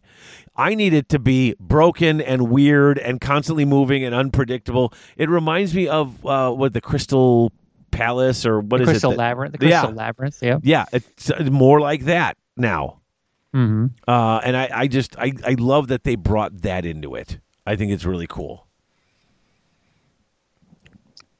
Yeah, it's really interesting. Mm-hmm. Is there anything else you wanted to say about it? Like I said, for all the little interesting little bits that they mention in this, it's there's not nearly the amount of information you get about when they talk about the other places that the other people live and take care of, because they don't really live here. They just sort of use it for resources, you know? Yeah, they kind of skimmed this realm a little bit. I think they've talked about it in other things, so maybe they didn't feel like they had to. I don't remember them talking about Tzeentch doing that stuff, and I did. Like I said, I enjoyed what was there, but they spent a lot. It felt like they spent a lot more time on Skaven Blight than, or Blight City, whatever it's called, than this place. Yeah, for sure. That kind of makes sense.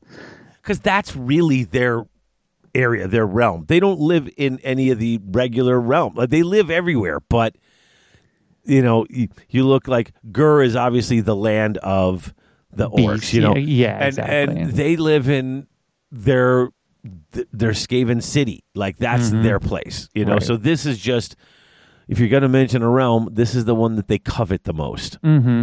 But they also say, like, but Clan Pestilence, they're happy to just stay in the realm of life, trying to help Nurgle.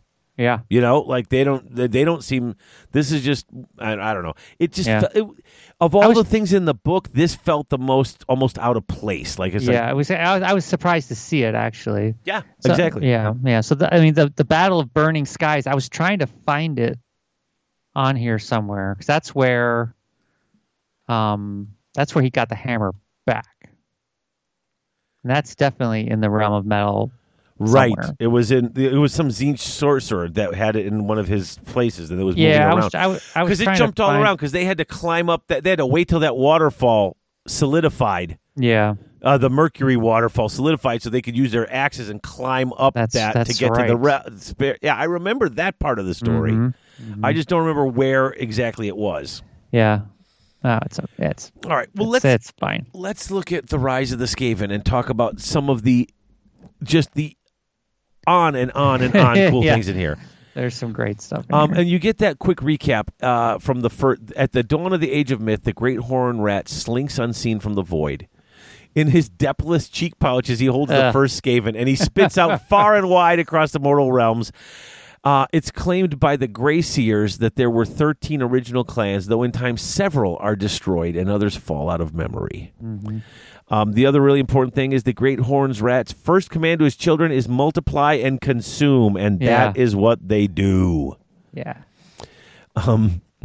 They do talk a bit about Blight City here, too. Yeah, Blight City's founded.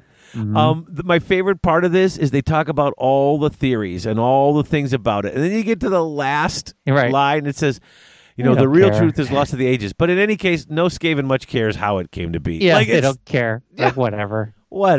I wasn't alive back then. The Vermin Lords show up, and they're the ones who show them how to do the gnaw holes. Yeah. And then they kind of go through, like, the coming storm and then the Age of Chaos, which is the fall of Tictrit. I think is important too. Okay, I love this. The clan Tictrit are one of the most powerful of the Skaven original great clans. They had chronomatic weapons that would age their foes 100 years in an instant. So they had warpstone-powered time distorters. Yeah, they would shoot you with it and make you old. And they were so confident. Okay, and this is what I loved about this. They were so powerful and so dominant over the Skaven that they're like, you know what? Screw it. We got this. They stopped hiding, ran out there, and just attacked Thandria. Yeah. The so-called Endless Kingdom. And what did they do when they attacked? They caused a lot of havoc. And what else did they do? They upset Sigmar. Yeah, and he kind of took him out. Yeah, they can't match him, and they are purged from existence, it says. Their cities are smashed to rubble, army slain. Go ahead. Yeah, army slain to the last rat. And I love this part, too. And this just goes back to what you were saying in the beginning. The surviving great clans consider this a fitting reward for the arrogance of their kin. Yeah.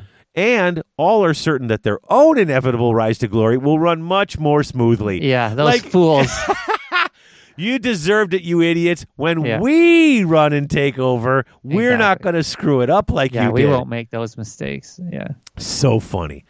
All right, so then we get to the Age of Chaos. Which ones is there any ones you wanted to point out here? Because I marked most of them. It's just there's so much here. Yeah, I mean, just based on what we've seen a lot before is like the whole War of Life thing with the Garden of Nurgle. I mean, there's constant battles with Clan Pestilence in those books. Oh yeah. Yeah. Which are super cool. What else did I mark in here? The Master Molders in the Gurish continent of Antdor. I love this. So the Master, they basically they make the Hell Pit abominations and all these things, and they're out there doing all this stuff. So they go over there and they try to go into Gur and just smash stuff. And so they're going against the Bone Grins of all people, and they just can't beat them.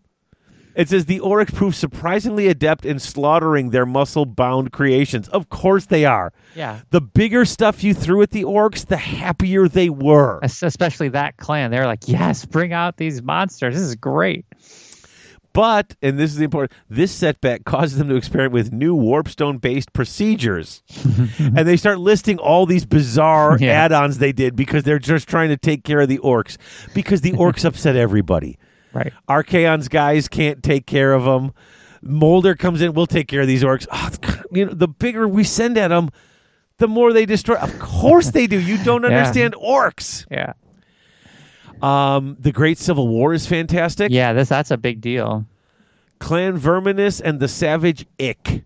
And they fought for 26 years. Of course they did. Not 13. Right. Double that. Yeah, double that. Yeah. So it's a big deal.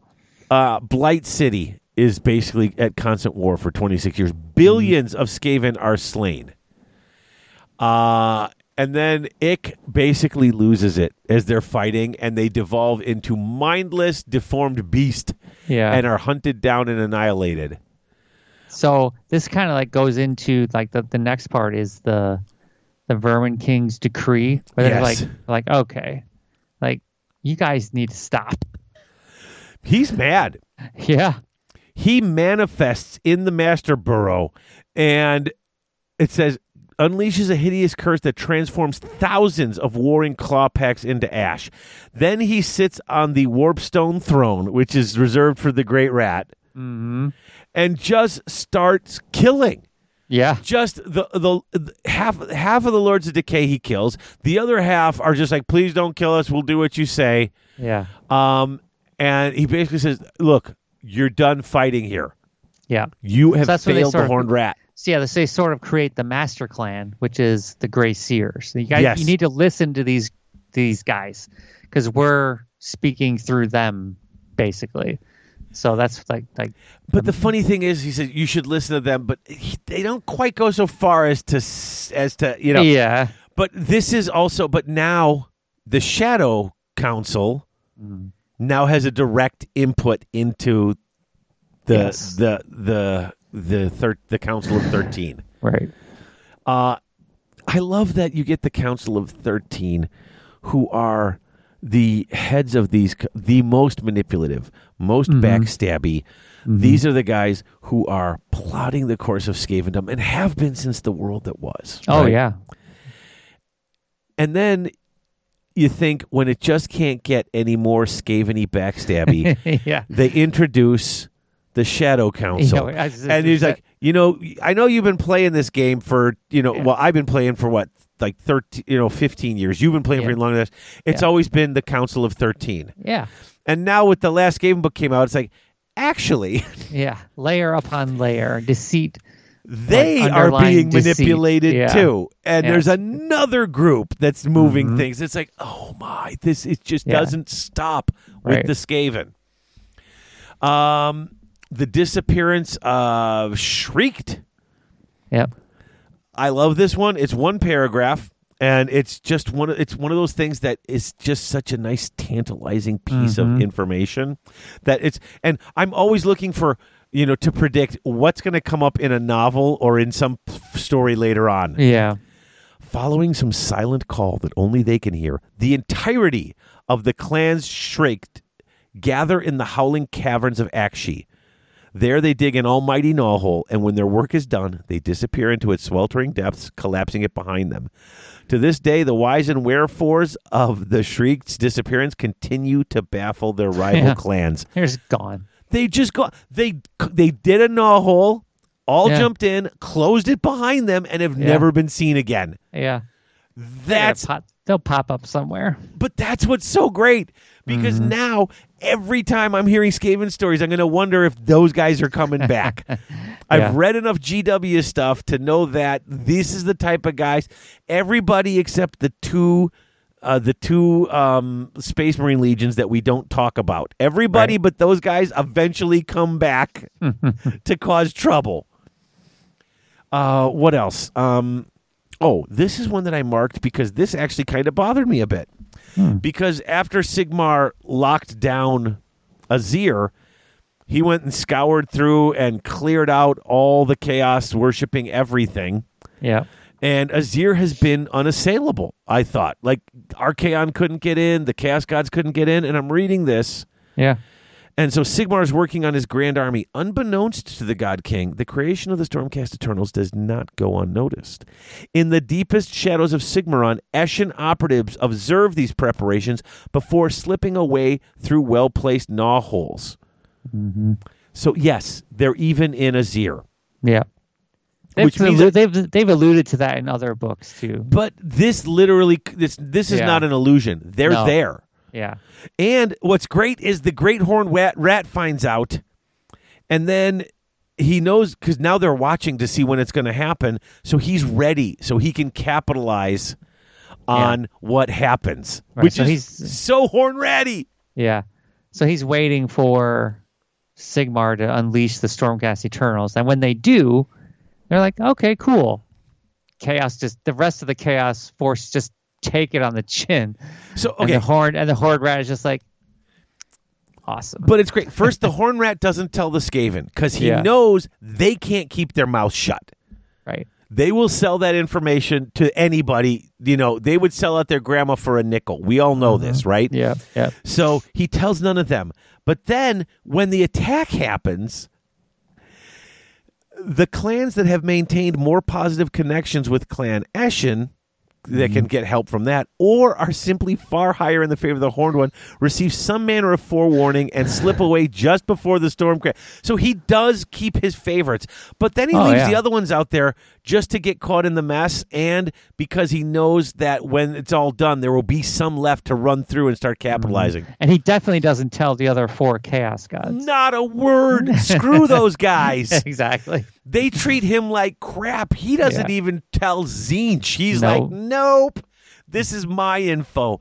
Because, as you never, it's so funny. You got the 4 Chaos Gods, and they're playing the great game. You never hear about the Horned Rat as a part of the great game. You don't, because he likes to. It says in the beginning, none of the Chaos Gods are hiding themselves. They are constantly out there, like, we are coming to get you. We are out there tempting. He's like, go ahead, stupids. Keep fighting amongst yourself. I'm sitting back and just multiplying in numbers. And it says here that even the Chaos Gods ignore him at their peril. Right. And it's just great that he gets this knowledge, and he's like, all right, well, you guys are jerks. I'll let you guys take it on the chin.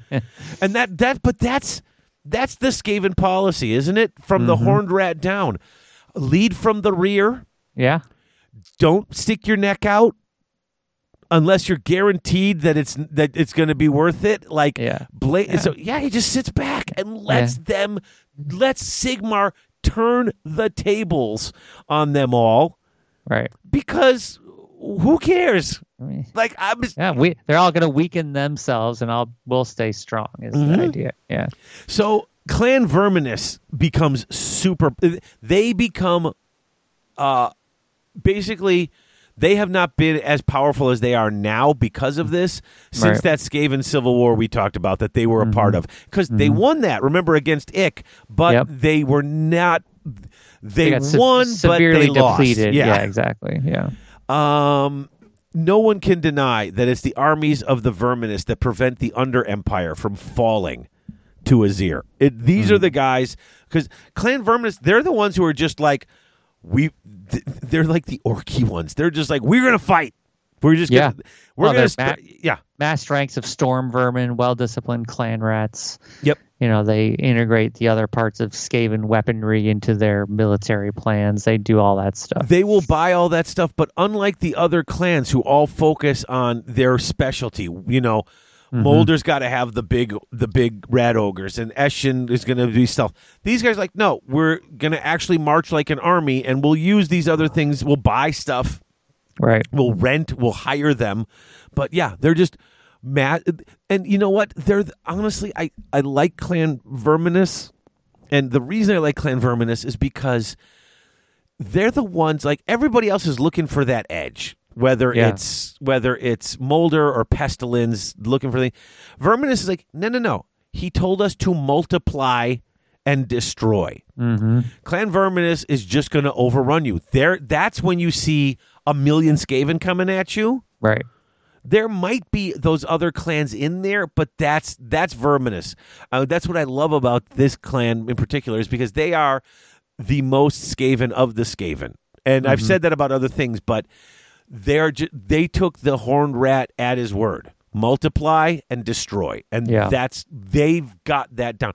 They're probably the most vanilla and boring because of it, because they don't have all the cool toys. But they don't need to have them because they've got numbers. And if they do need to have them, they just rent them. Yeah, right. They have cool rules too. Yeah, Clan Verminous in the. Yeah. We'll definitely get to that in the next episode. What else? Oh, the drowned rat one is kind of funny. Yeah. I actually wrote the word sad trombone here. This is.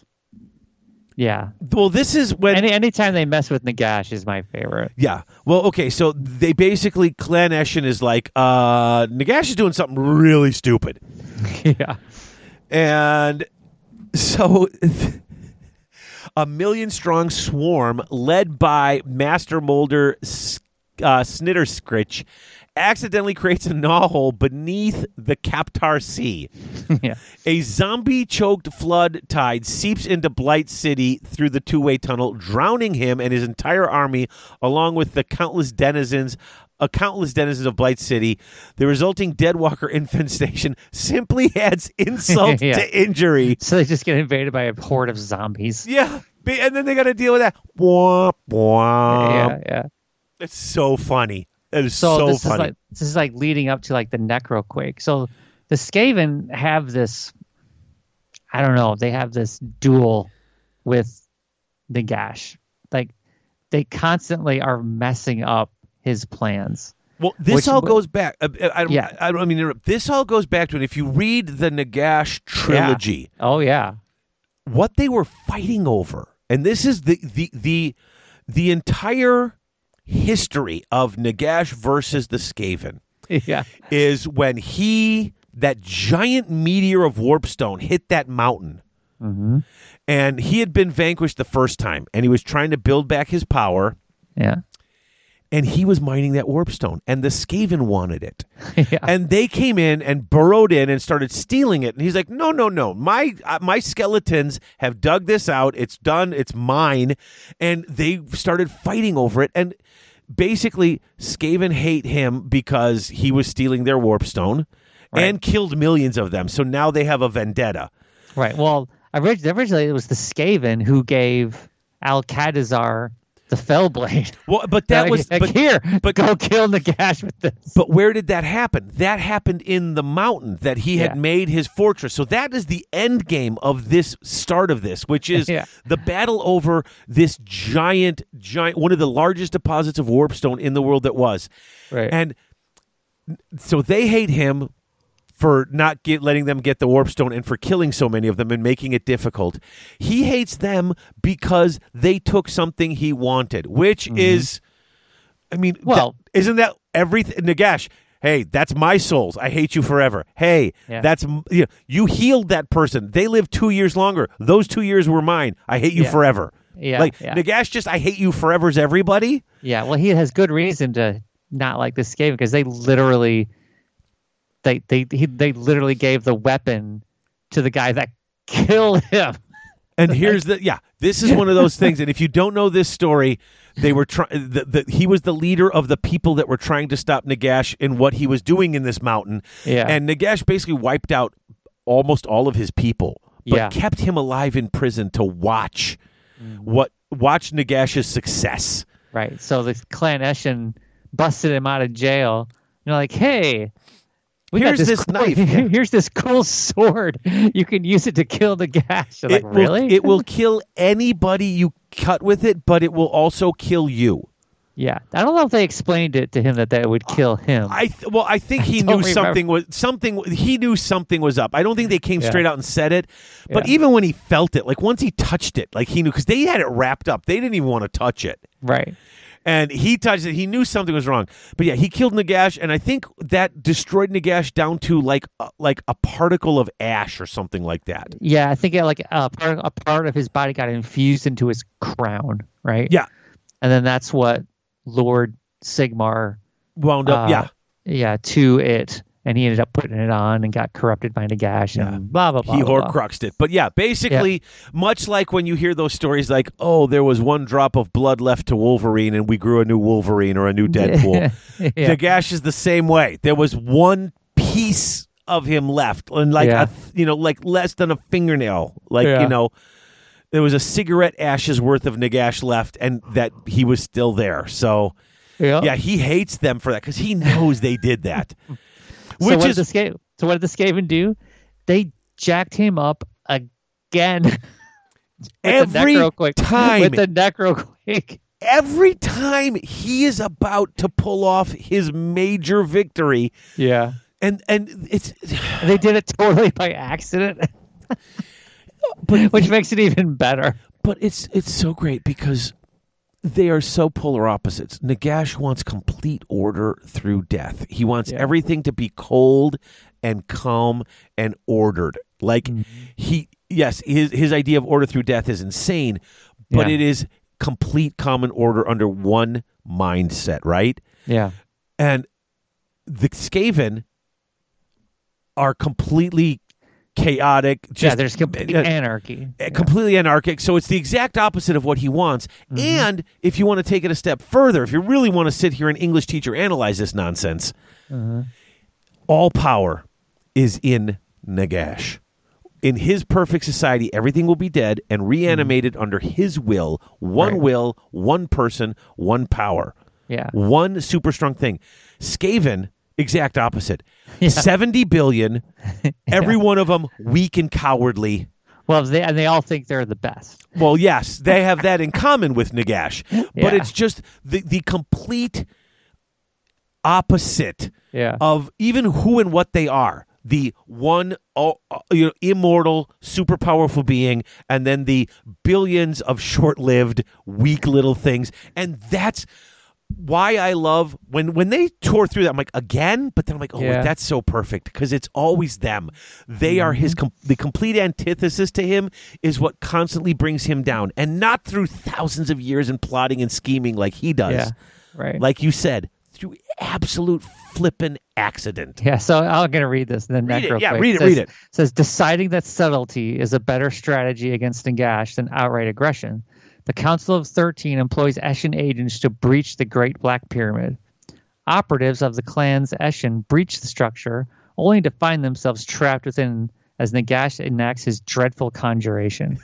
Every single Eshin agent is immediately turned to ash, but their presence sours the ritual, giving rise to the devastating shockwave of death that will come to be known as the Necroquake. The dead rise in their trillions, and endless spells manifest out of thin air to cause catastrophic carnage.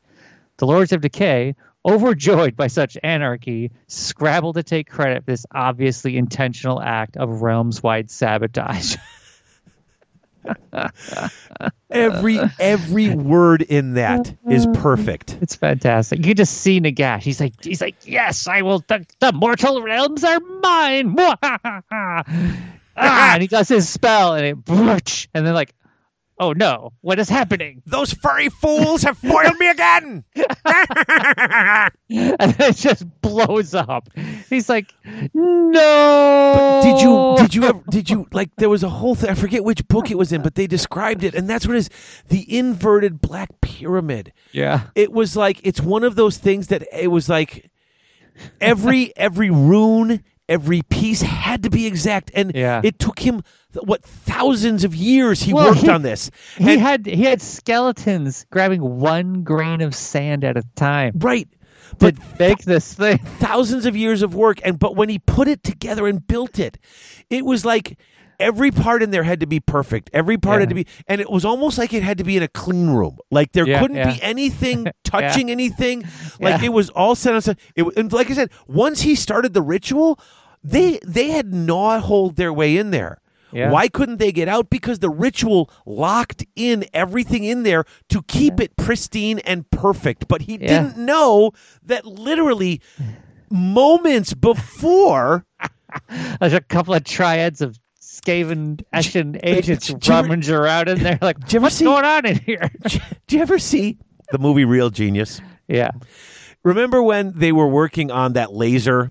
Mm-hmm. And the one guy went to sabotage it, and he put a little bit of oil on his fingers, and he just rubbed that oil on the one glass, and when the laser went through, it fried it and burned it out, and everything blew up. Yeah, that's this. Yeah, that's exactly. That's the oil on the piece of glass. Yeah. And that little thing, completely, like they knew they had to go and stop it. They got in there and said, "Okay, what do we do now?" Yeah. Boom! There, you did it. Yeah. You did it. They didn't know they did it. They didn't know how they did it. And the fact that all of them went, everyone on the Council of 13 was like, yep, my plan exactly is wonderful. Yeah. So inadvertently, I mean, the Skaven, how many times have they saved civilization from Nagash? Like, well, at least two. At least twice. But I mean, these are 2 times that he might have literally succeeded in his big stupid plans. Yeah. Foiled by the smallest and weakest and stupidest things. Right. Because Nagash doesn't even look at them. He just completely ignores them because he thinks they're ridiculous. They're beneath him. Absolutely. Yeah. And it's glorious that's like I said, that's why I love it so much. Yeah, it's perfect. The dramatic irony. Mm-hmm. I mean, there's a lot of things that happen. There's a lot of Deus Ex Machinas that happen here. There's a lot of cool things. I mean, even in the end, remember during the end times, every time you thought something, I swear it looked like Teclis had it won, and then Manfred stabbed somebody in the back, literally. Literally stabbed somebody in the back. It's like, come on, it's like, dude. But the Skaven, like they pull this nonsense off, and it's wonderful. It's some of my favorite storytelling because the dramatic irony of them always being the one. It's not Sigmar. No. It's not Teclis. It's not Grugni. It's not Grugni. It's not any of these guys. And here's the thing. It's not Gracie or Thankful. No. It's not. It was literally just a couple of common clan Eshin agents. Yeah. Grunts who got sent out on a job. Yeah, exactly. Here, go do this. Go stop this ritual. Okay. Wonderfully stupid. You're going to pay us? Like, yep. Okay. We'll pay you when you get back. Okay. Yeah, of course. You will get glory. Now, here's something I never considered. I do need to talk about this one. And I realized I didn't read one of these last couple because I got sidetracked. And I only know that because I'm like, there's no notes after this, and I don't know why. The Geist Swarm. Mm-hmm. I like the thing right before it too. Oh, go for it then. The Death in the Depths, yeah. Just from being, from being an ex-submariner, using fleets of drill-headed warp mercibles, countless ratmen, so they invade like underwater in like these warp powered submarines. Yeah. That's insane. Yeah, Like so how dumb. does that even work? I just, you know what else I picture? I picture rat ogres dressed up like big daddies from what was that game? Harrison, what's the game with the big daddies? BioShock.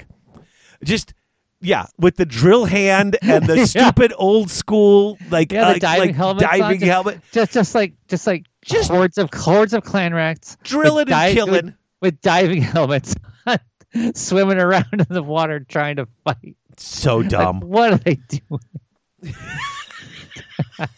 The Idona Deep Cannon could be like, what is this? Like, what's that thing? Oh, what is it? Oh my gosh. Are those rats with diving helmets on? What is going on? You know, you read this and I sit there and, and especially in the world, in the mortal realms, in the world that was, it was always that the orcs were the clown princes of the Warhammer world. Yeah. But I honestly feel that's just because they talked like soccer hooligans. Yeah. Because honestly, these guys are the biggest clowns. Just the nonsense that happens. Oh yeah, it's just the inventions, the crazy stuff that they do, and then it actually works because it's all powered by warp stone fueled madness. Showing up out of nowhere with the ridiculous stuff. Yeah. Just they've got warp blimps. Yep. Of course they do. Warp of course mercibles. They do. Warp mercibles. Warp mercibles. I love that so much. Yeah, not a submersible, because we got to throw the word warp in everything, because that's how it's powered. Yeah. Oh, God. Okay, so the Geist Swarm, the Necroquake happens and fascinates the demented arch-warlock Vrishk Corpse Whisker. Yeah. So they go into Shyish, and they discover, and I never thought about this. Skaven underworld. There's a Skaven underworld. The Evernaw. And not only this, a moldering, famine-ridden nest the size of a continent, because that would be heaven to them, wouldn't it? Yeah. Something that everyone else would think, this is your reward? Living in a garbage dump? They're like, it's my garbage dump and it's glorious. And so known as Evernaw is populated by ectoplasmic vermin swarms that teem in the trillions. Yeah. Trillions. I want to accept. So that's, okay. That is 1,000 billion. Yeah. And they said trillions, so multiple thousand billions of Skaven, dead Skaven. So that just gives you how many, and are already spreading to consume neighboring underworlds. How does that even work? Who knows? I don't know what Nagash thinks about that. And then he creates the Necrospark warp drill, because you got to have the name warp in it. Just like Blood Angels have to have the word blood in stuff. Yeah. Or Sanguis. Yeah. Everything that's Stormcast has to sound like it's Roman and end in an OR. And they have a warp everything. Okay. It can open miniature portals to the Evernaw and summon forth an ethereal vermintide of ravenous ratgeists to spill into reality. Unfortunately, the first time he used it, it annihilates not only the free city of Galdhart, but also the entirety of the whole Warp Convocation, including himself and his Warlock engineers. So basically, it works, and he calls in these things, but then all of it, I wonder, can't control it. Yeah. Well, and what would these Skaven ghosts have done? Like, obviously, it's like Night Haunt. They would have come in and caused havoc. Yeah. But I'm just curious, because you never hear of Skaven ghosts. No. There's not one thing. You don't even see too many dwarf ghosts, but like all the Night Haunt look like humans. Well, that's not true. What are those dopey ones that I don't like? The one unit that I said was useless. They look like Skaven. The Harridans? No, I like the Harridans. Oh, I know what you're talking about. They look like they have those long, beaky, bone-shaped faces. I kept saying they look like Skaven. Yeah, they're not, but they're not. They're Skaven Geists, though. And I never even considered that. They're called Glaive Wraith Stalkers. That's it. Yeah. But yeah, they couldn't be Skaven because they would be called Warp Wraith Stalkers. Yeah. But it blows up. And of course, some people have the info on the technology, so now they're trying to use it in other ways. Mm-hmm.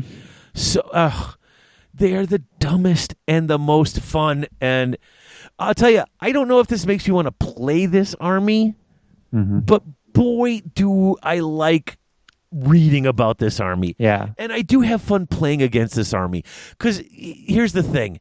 This army is the one army that still feels to me like an old Orc and Goblin army where you had animosity charts. Oh, sure. Because this is the one army that can still, it's like, sure, I'm going to throw a couple extra dice and maybe blow up, but I could just blow up the whole board too. The randomness and every Skyer war machine has an option to turn off, to supercharge it. And all the sorcerers, they can do more warp power, more this, more that. And that's kind of like what Skaven are. They just want more power, more this, more death, more everything. They're kind of like spoiled children. They just want more. And then they're surprised when everything blows up. That's your fault. Yeah, that's why that blew up, because you can't roll dice, stupid human. So, because a lot of this warp energy stuff, as I'm flipping through it, has like D3 attacks. Yeah. Right? So it's D3 attacks. So you don't even know how well the Warpstone object is going to go. And I know we're not going into the rules yet, but what you're talking about is you can decide to, like you said, overload it. The perfect one is the rattling gun. But you go to D6 instead of D3 attacks, but any one will do damage to you. The rattling gun is the best one. Where is it? I got to find that one. Not the warp lightning cannon. Where is it? Rattling gun. There 103. More warp lead. So it's go for it. It's either 2d6 plus 3 attacks, which is a lot. Yeah, that's a lot. That's 5 to 15 attacks. Yes, that's a lot. So, but you can also release its gimbal limiter, and you do 4d6 plus 3 instead. So, however, if that roll includes any doubles, they just blow up. Yeah. How are you not going to roll doubles on 4d6? Well, you could. It's only 4 dice. You're not guaranteed doubles. No, but but the odds are pretty decent. So it's like perfect. It's like, how greedy do you have to be to roll 4d6? 2d6 is a lot. No, I'm rolling 4d6 every time. Every time. Because you're a Skaven. Of course. Of course they would. They're like, gimbal limiter, get out of here. If I'm playing this army, and I'm not, because I am, honestly, this is one of the few times, and this is nothing against game players, I have no temptation to buy this army. I have this army. For the one reason, we used to have one of these. I used to have almost every army, and I've sold them all. Mm-hmm. This too much. I would need too many models. It's too much to build. Plus, I don't want to paint all them Skaven fur. But if I were to build, or if I were to, like I say, I borrowed your Skaven army to play it. Yeah. I would literally, every one of these things, just do it at full blast. Everyone. Every time. Every time I've seen Skaven in like a battle report, they always go for the extra shots. I would do it every time. And I know there are more strategic players who would be like, well, no, I'd wait for the right moment to make sure that I'd get my kill if I blow up. Not this boy. I am cranking it up because bet heavy to win heavy. You got to bet heavy to win heavy. And it's Skaven.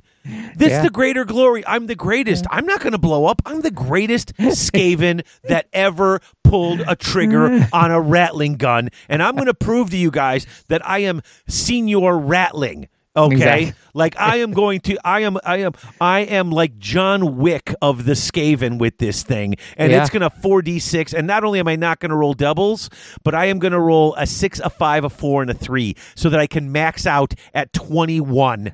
18 plus 3, 21 shots, and all of them are going to kill you, because that's what the Skaven are, and that's exactly how I would play this, which is why I don't play it, because I'd lose every game in glorious fashion. But the problem is, I have a feeling if you took it to a tournament and did that the person you're playing against might just get annoyed with you.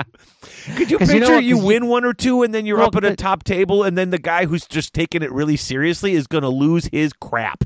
Well, you know what could happen though is if you play like that and it actually all goes to plan, you will annihilate the person you are playing. If you're like, of course, I'm going to shoot your army with. I got 3 rattling guns, 2 warp fire throwers. I've got 2 Warpfire cannons. They're all going to shoot, those 2 units, and everything works. All that stuff would just die.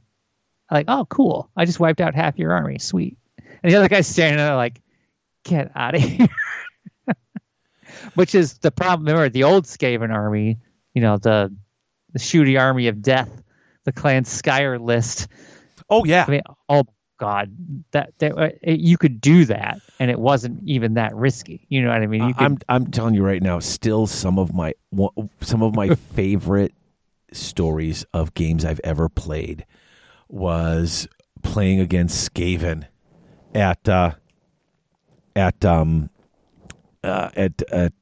Gonzalez Alex's what is it, core competency tournament? Yeah. And just winning a combat against a block of like 50 or 60 of the storm vermin with the hero that was sitting in the middle on the palanquin. Yeah, sure. And they turned and ran. And remember, all dwarves ran and chased everything at a -1 because they were short-legged. And Skaven would flee at +1. Mm-hmm. And like, they ran far. I had to roll it. I had to roll an 11 to catch them. 11, yeah. And I caught them with like 12 dwarves left against this unit of like 30. It was just, and then I was down so much because they had the rattling gun things and the globadiers. The poison wind globadiers were the coolest models in that army, and just doing so much nonsense. It was. They're pretty nasty in the game now. Oh, they're great. They're really good. But that's like I said, that is my takeaway. And like I said, I know we're not talking gameplay. We're talking lore, but that's all part of the lore. Is like the craziness of the Skyer war machines. I mean, they're just and that's also why it's like, okay, well, you really want? Yes, that's exactly why I want to play this and why I want to play it this way. Yeah. If I'm going to play this army, I'm going to play this army this way. I am going to do stupid things with it because it's a stupid army full of an insane race of creatures. Yeah. I mean, it keeps saying they are literally, and we kind of glossed over this. We mentioned it, but we didn't read the actual part of the passage because when we was talking about it, they are tearing holes in reality, literally, right. And they are making the mortal realms less stable because of it. Yeah, like it's wait, what are you doing? You're tearing. I mean, that's it. That just seems. It's like, oh, this is such a bad idea. Well, and the thing is that they don't even care. No, they don't care. They don't, and like, that's so. I don't have a thing like Nagash is the worst and Marathi's a liar and this. I mean, I don't have a thing for this. Here's the thing: the Skaven, they're just like a force of nature. They just are what they are. You can't change them. No, you can't bargain with them. See, but I think of the orcs as a force of nature. Who just love fighting for the love of fighting. Yeah. These guys are just bananas. Yeah, they're just. Like, they're criminally insane. Yeah. This is a race full of the Joker. Exactly. Which could you picture a billion of that? That's like who? No. They literally just want to watch the mortal realms burn. Exactly. That's what they want. They don't care. I mean, that's their command: multiply, consume, and destroy. And they're good at it. Yeah. Was there any of these other ones you wanted to mention? I'm certain there are, and I realized that I somehow didn't read this one page, and I don't want to sit and read it now.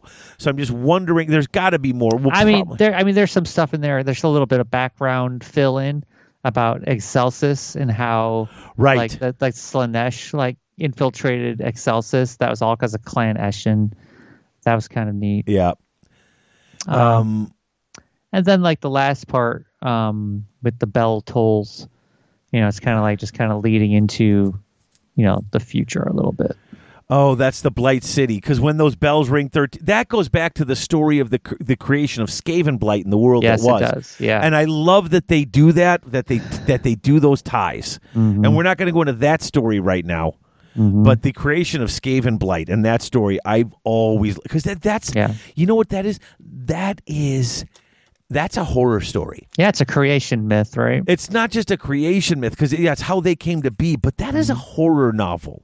Yeah. That is one of those stories you would almost hear on old-timey radio. Like, because these people are, these people are, here, we're gonna do this great thing for you, and you're gonna prosper, but we're gonna do it overnight, and nobody's gonna ask us any questions. And it's like, okay, great. And it's like, wait, what are you doing? Mm-hmm. And then the bell rings 13 times and then stops, and then all hell breaks loose. Yeah, so they all mutate and they turn into Skaven. Yeah, it was. Yeah, that was something else too. Remember that?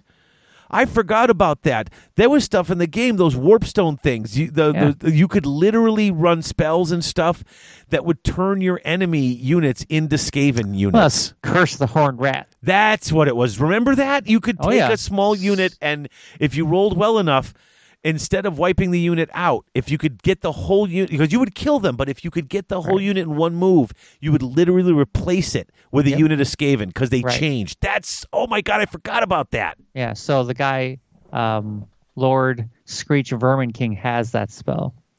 The dreaded 13th. Oh, see, I haven't read through enough of the... I got so irritated when I was trying to figure out... And I think I figured out how we're going to approach this, and it's definitely not going to be scroll by scroll. It's going to be overviews of the 6 clans, because this book gets dumb. Like, I was showing it to Harrison, and I'm like, look at this. They've got, like... Okay, what is it? You've got our... the battle...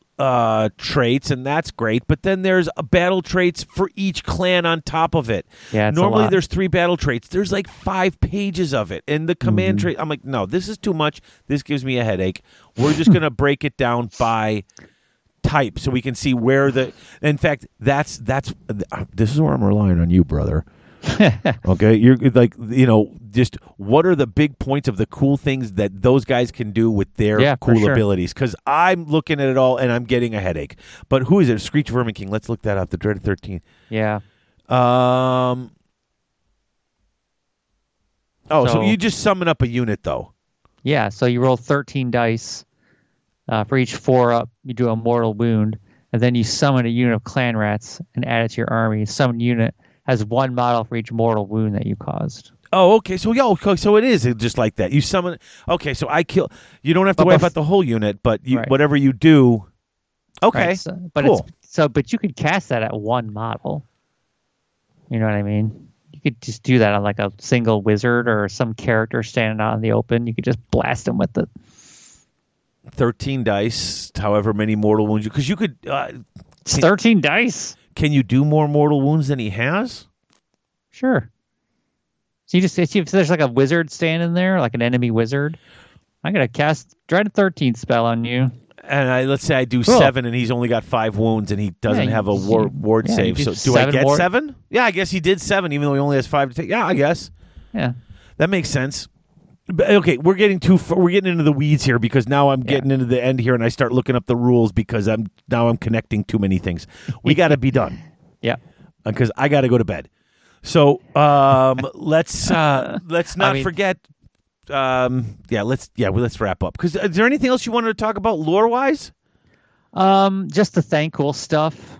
I mean, Thanquol's origin, how he gets to the mortal realms, is pretty sweet. Oh, I thought we were going to cover some of the, because it is big. But I thought we were going to cover some of the unit lore when we talked about each of the clans and the units. Yeah, but if you want to talk about them now, you're welcome to. I did not prep that. No, we can wait. That's okay. Fine. Okay, I'm just saying I didn't prep it, so if you wanted to go for it, but I don't have any notes on that right now. Yeah, no, that's fine. All right. It's really cool. Yeah, no, everything about Thanquol is cool because it's so much fun, and he is one of the best characters in this whole book, and he has been for a long time. Yeah, I mean that was invented by Bill King, right? Yeah. The name of that guy. But you've got what's his name, the head of the Eshin, Deathmaster, Snitch, and they have named characters that are cool, but ain't none of them Thanquol. No. I mean, I don't even think Deathmaster. It's a unit, but it's not a named character anymore. Not anymore. Good. He's the guy who cut off Thorgrim Grudgebearer's head. So I'm glad that fool's dead. Was he really? Yeah, I don't he's the one who remember that. killed him in the end times. Because remember, Oh, they my won God. that whole battle, and he walked the steps, and he was sitting there contemplating, looking out over his kingdom, and then head off. Yeah, I don't And that was remember him. that. Yeah, I I do. probably blocked that out. I am bitter to this day. All right, let's wrap this up. We Yeah. gotta. Hey, remember everyone. Thank you, and hey, please help patronize the sponsors. Chaos Orc Superstore at chaosorc.com.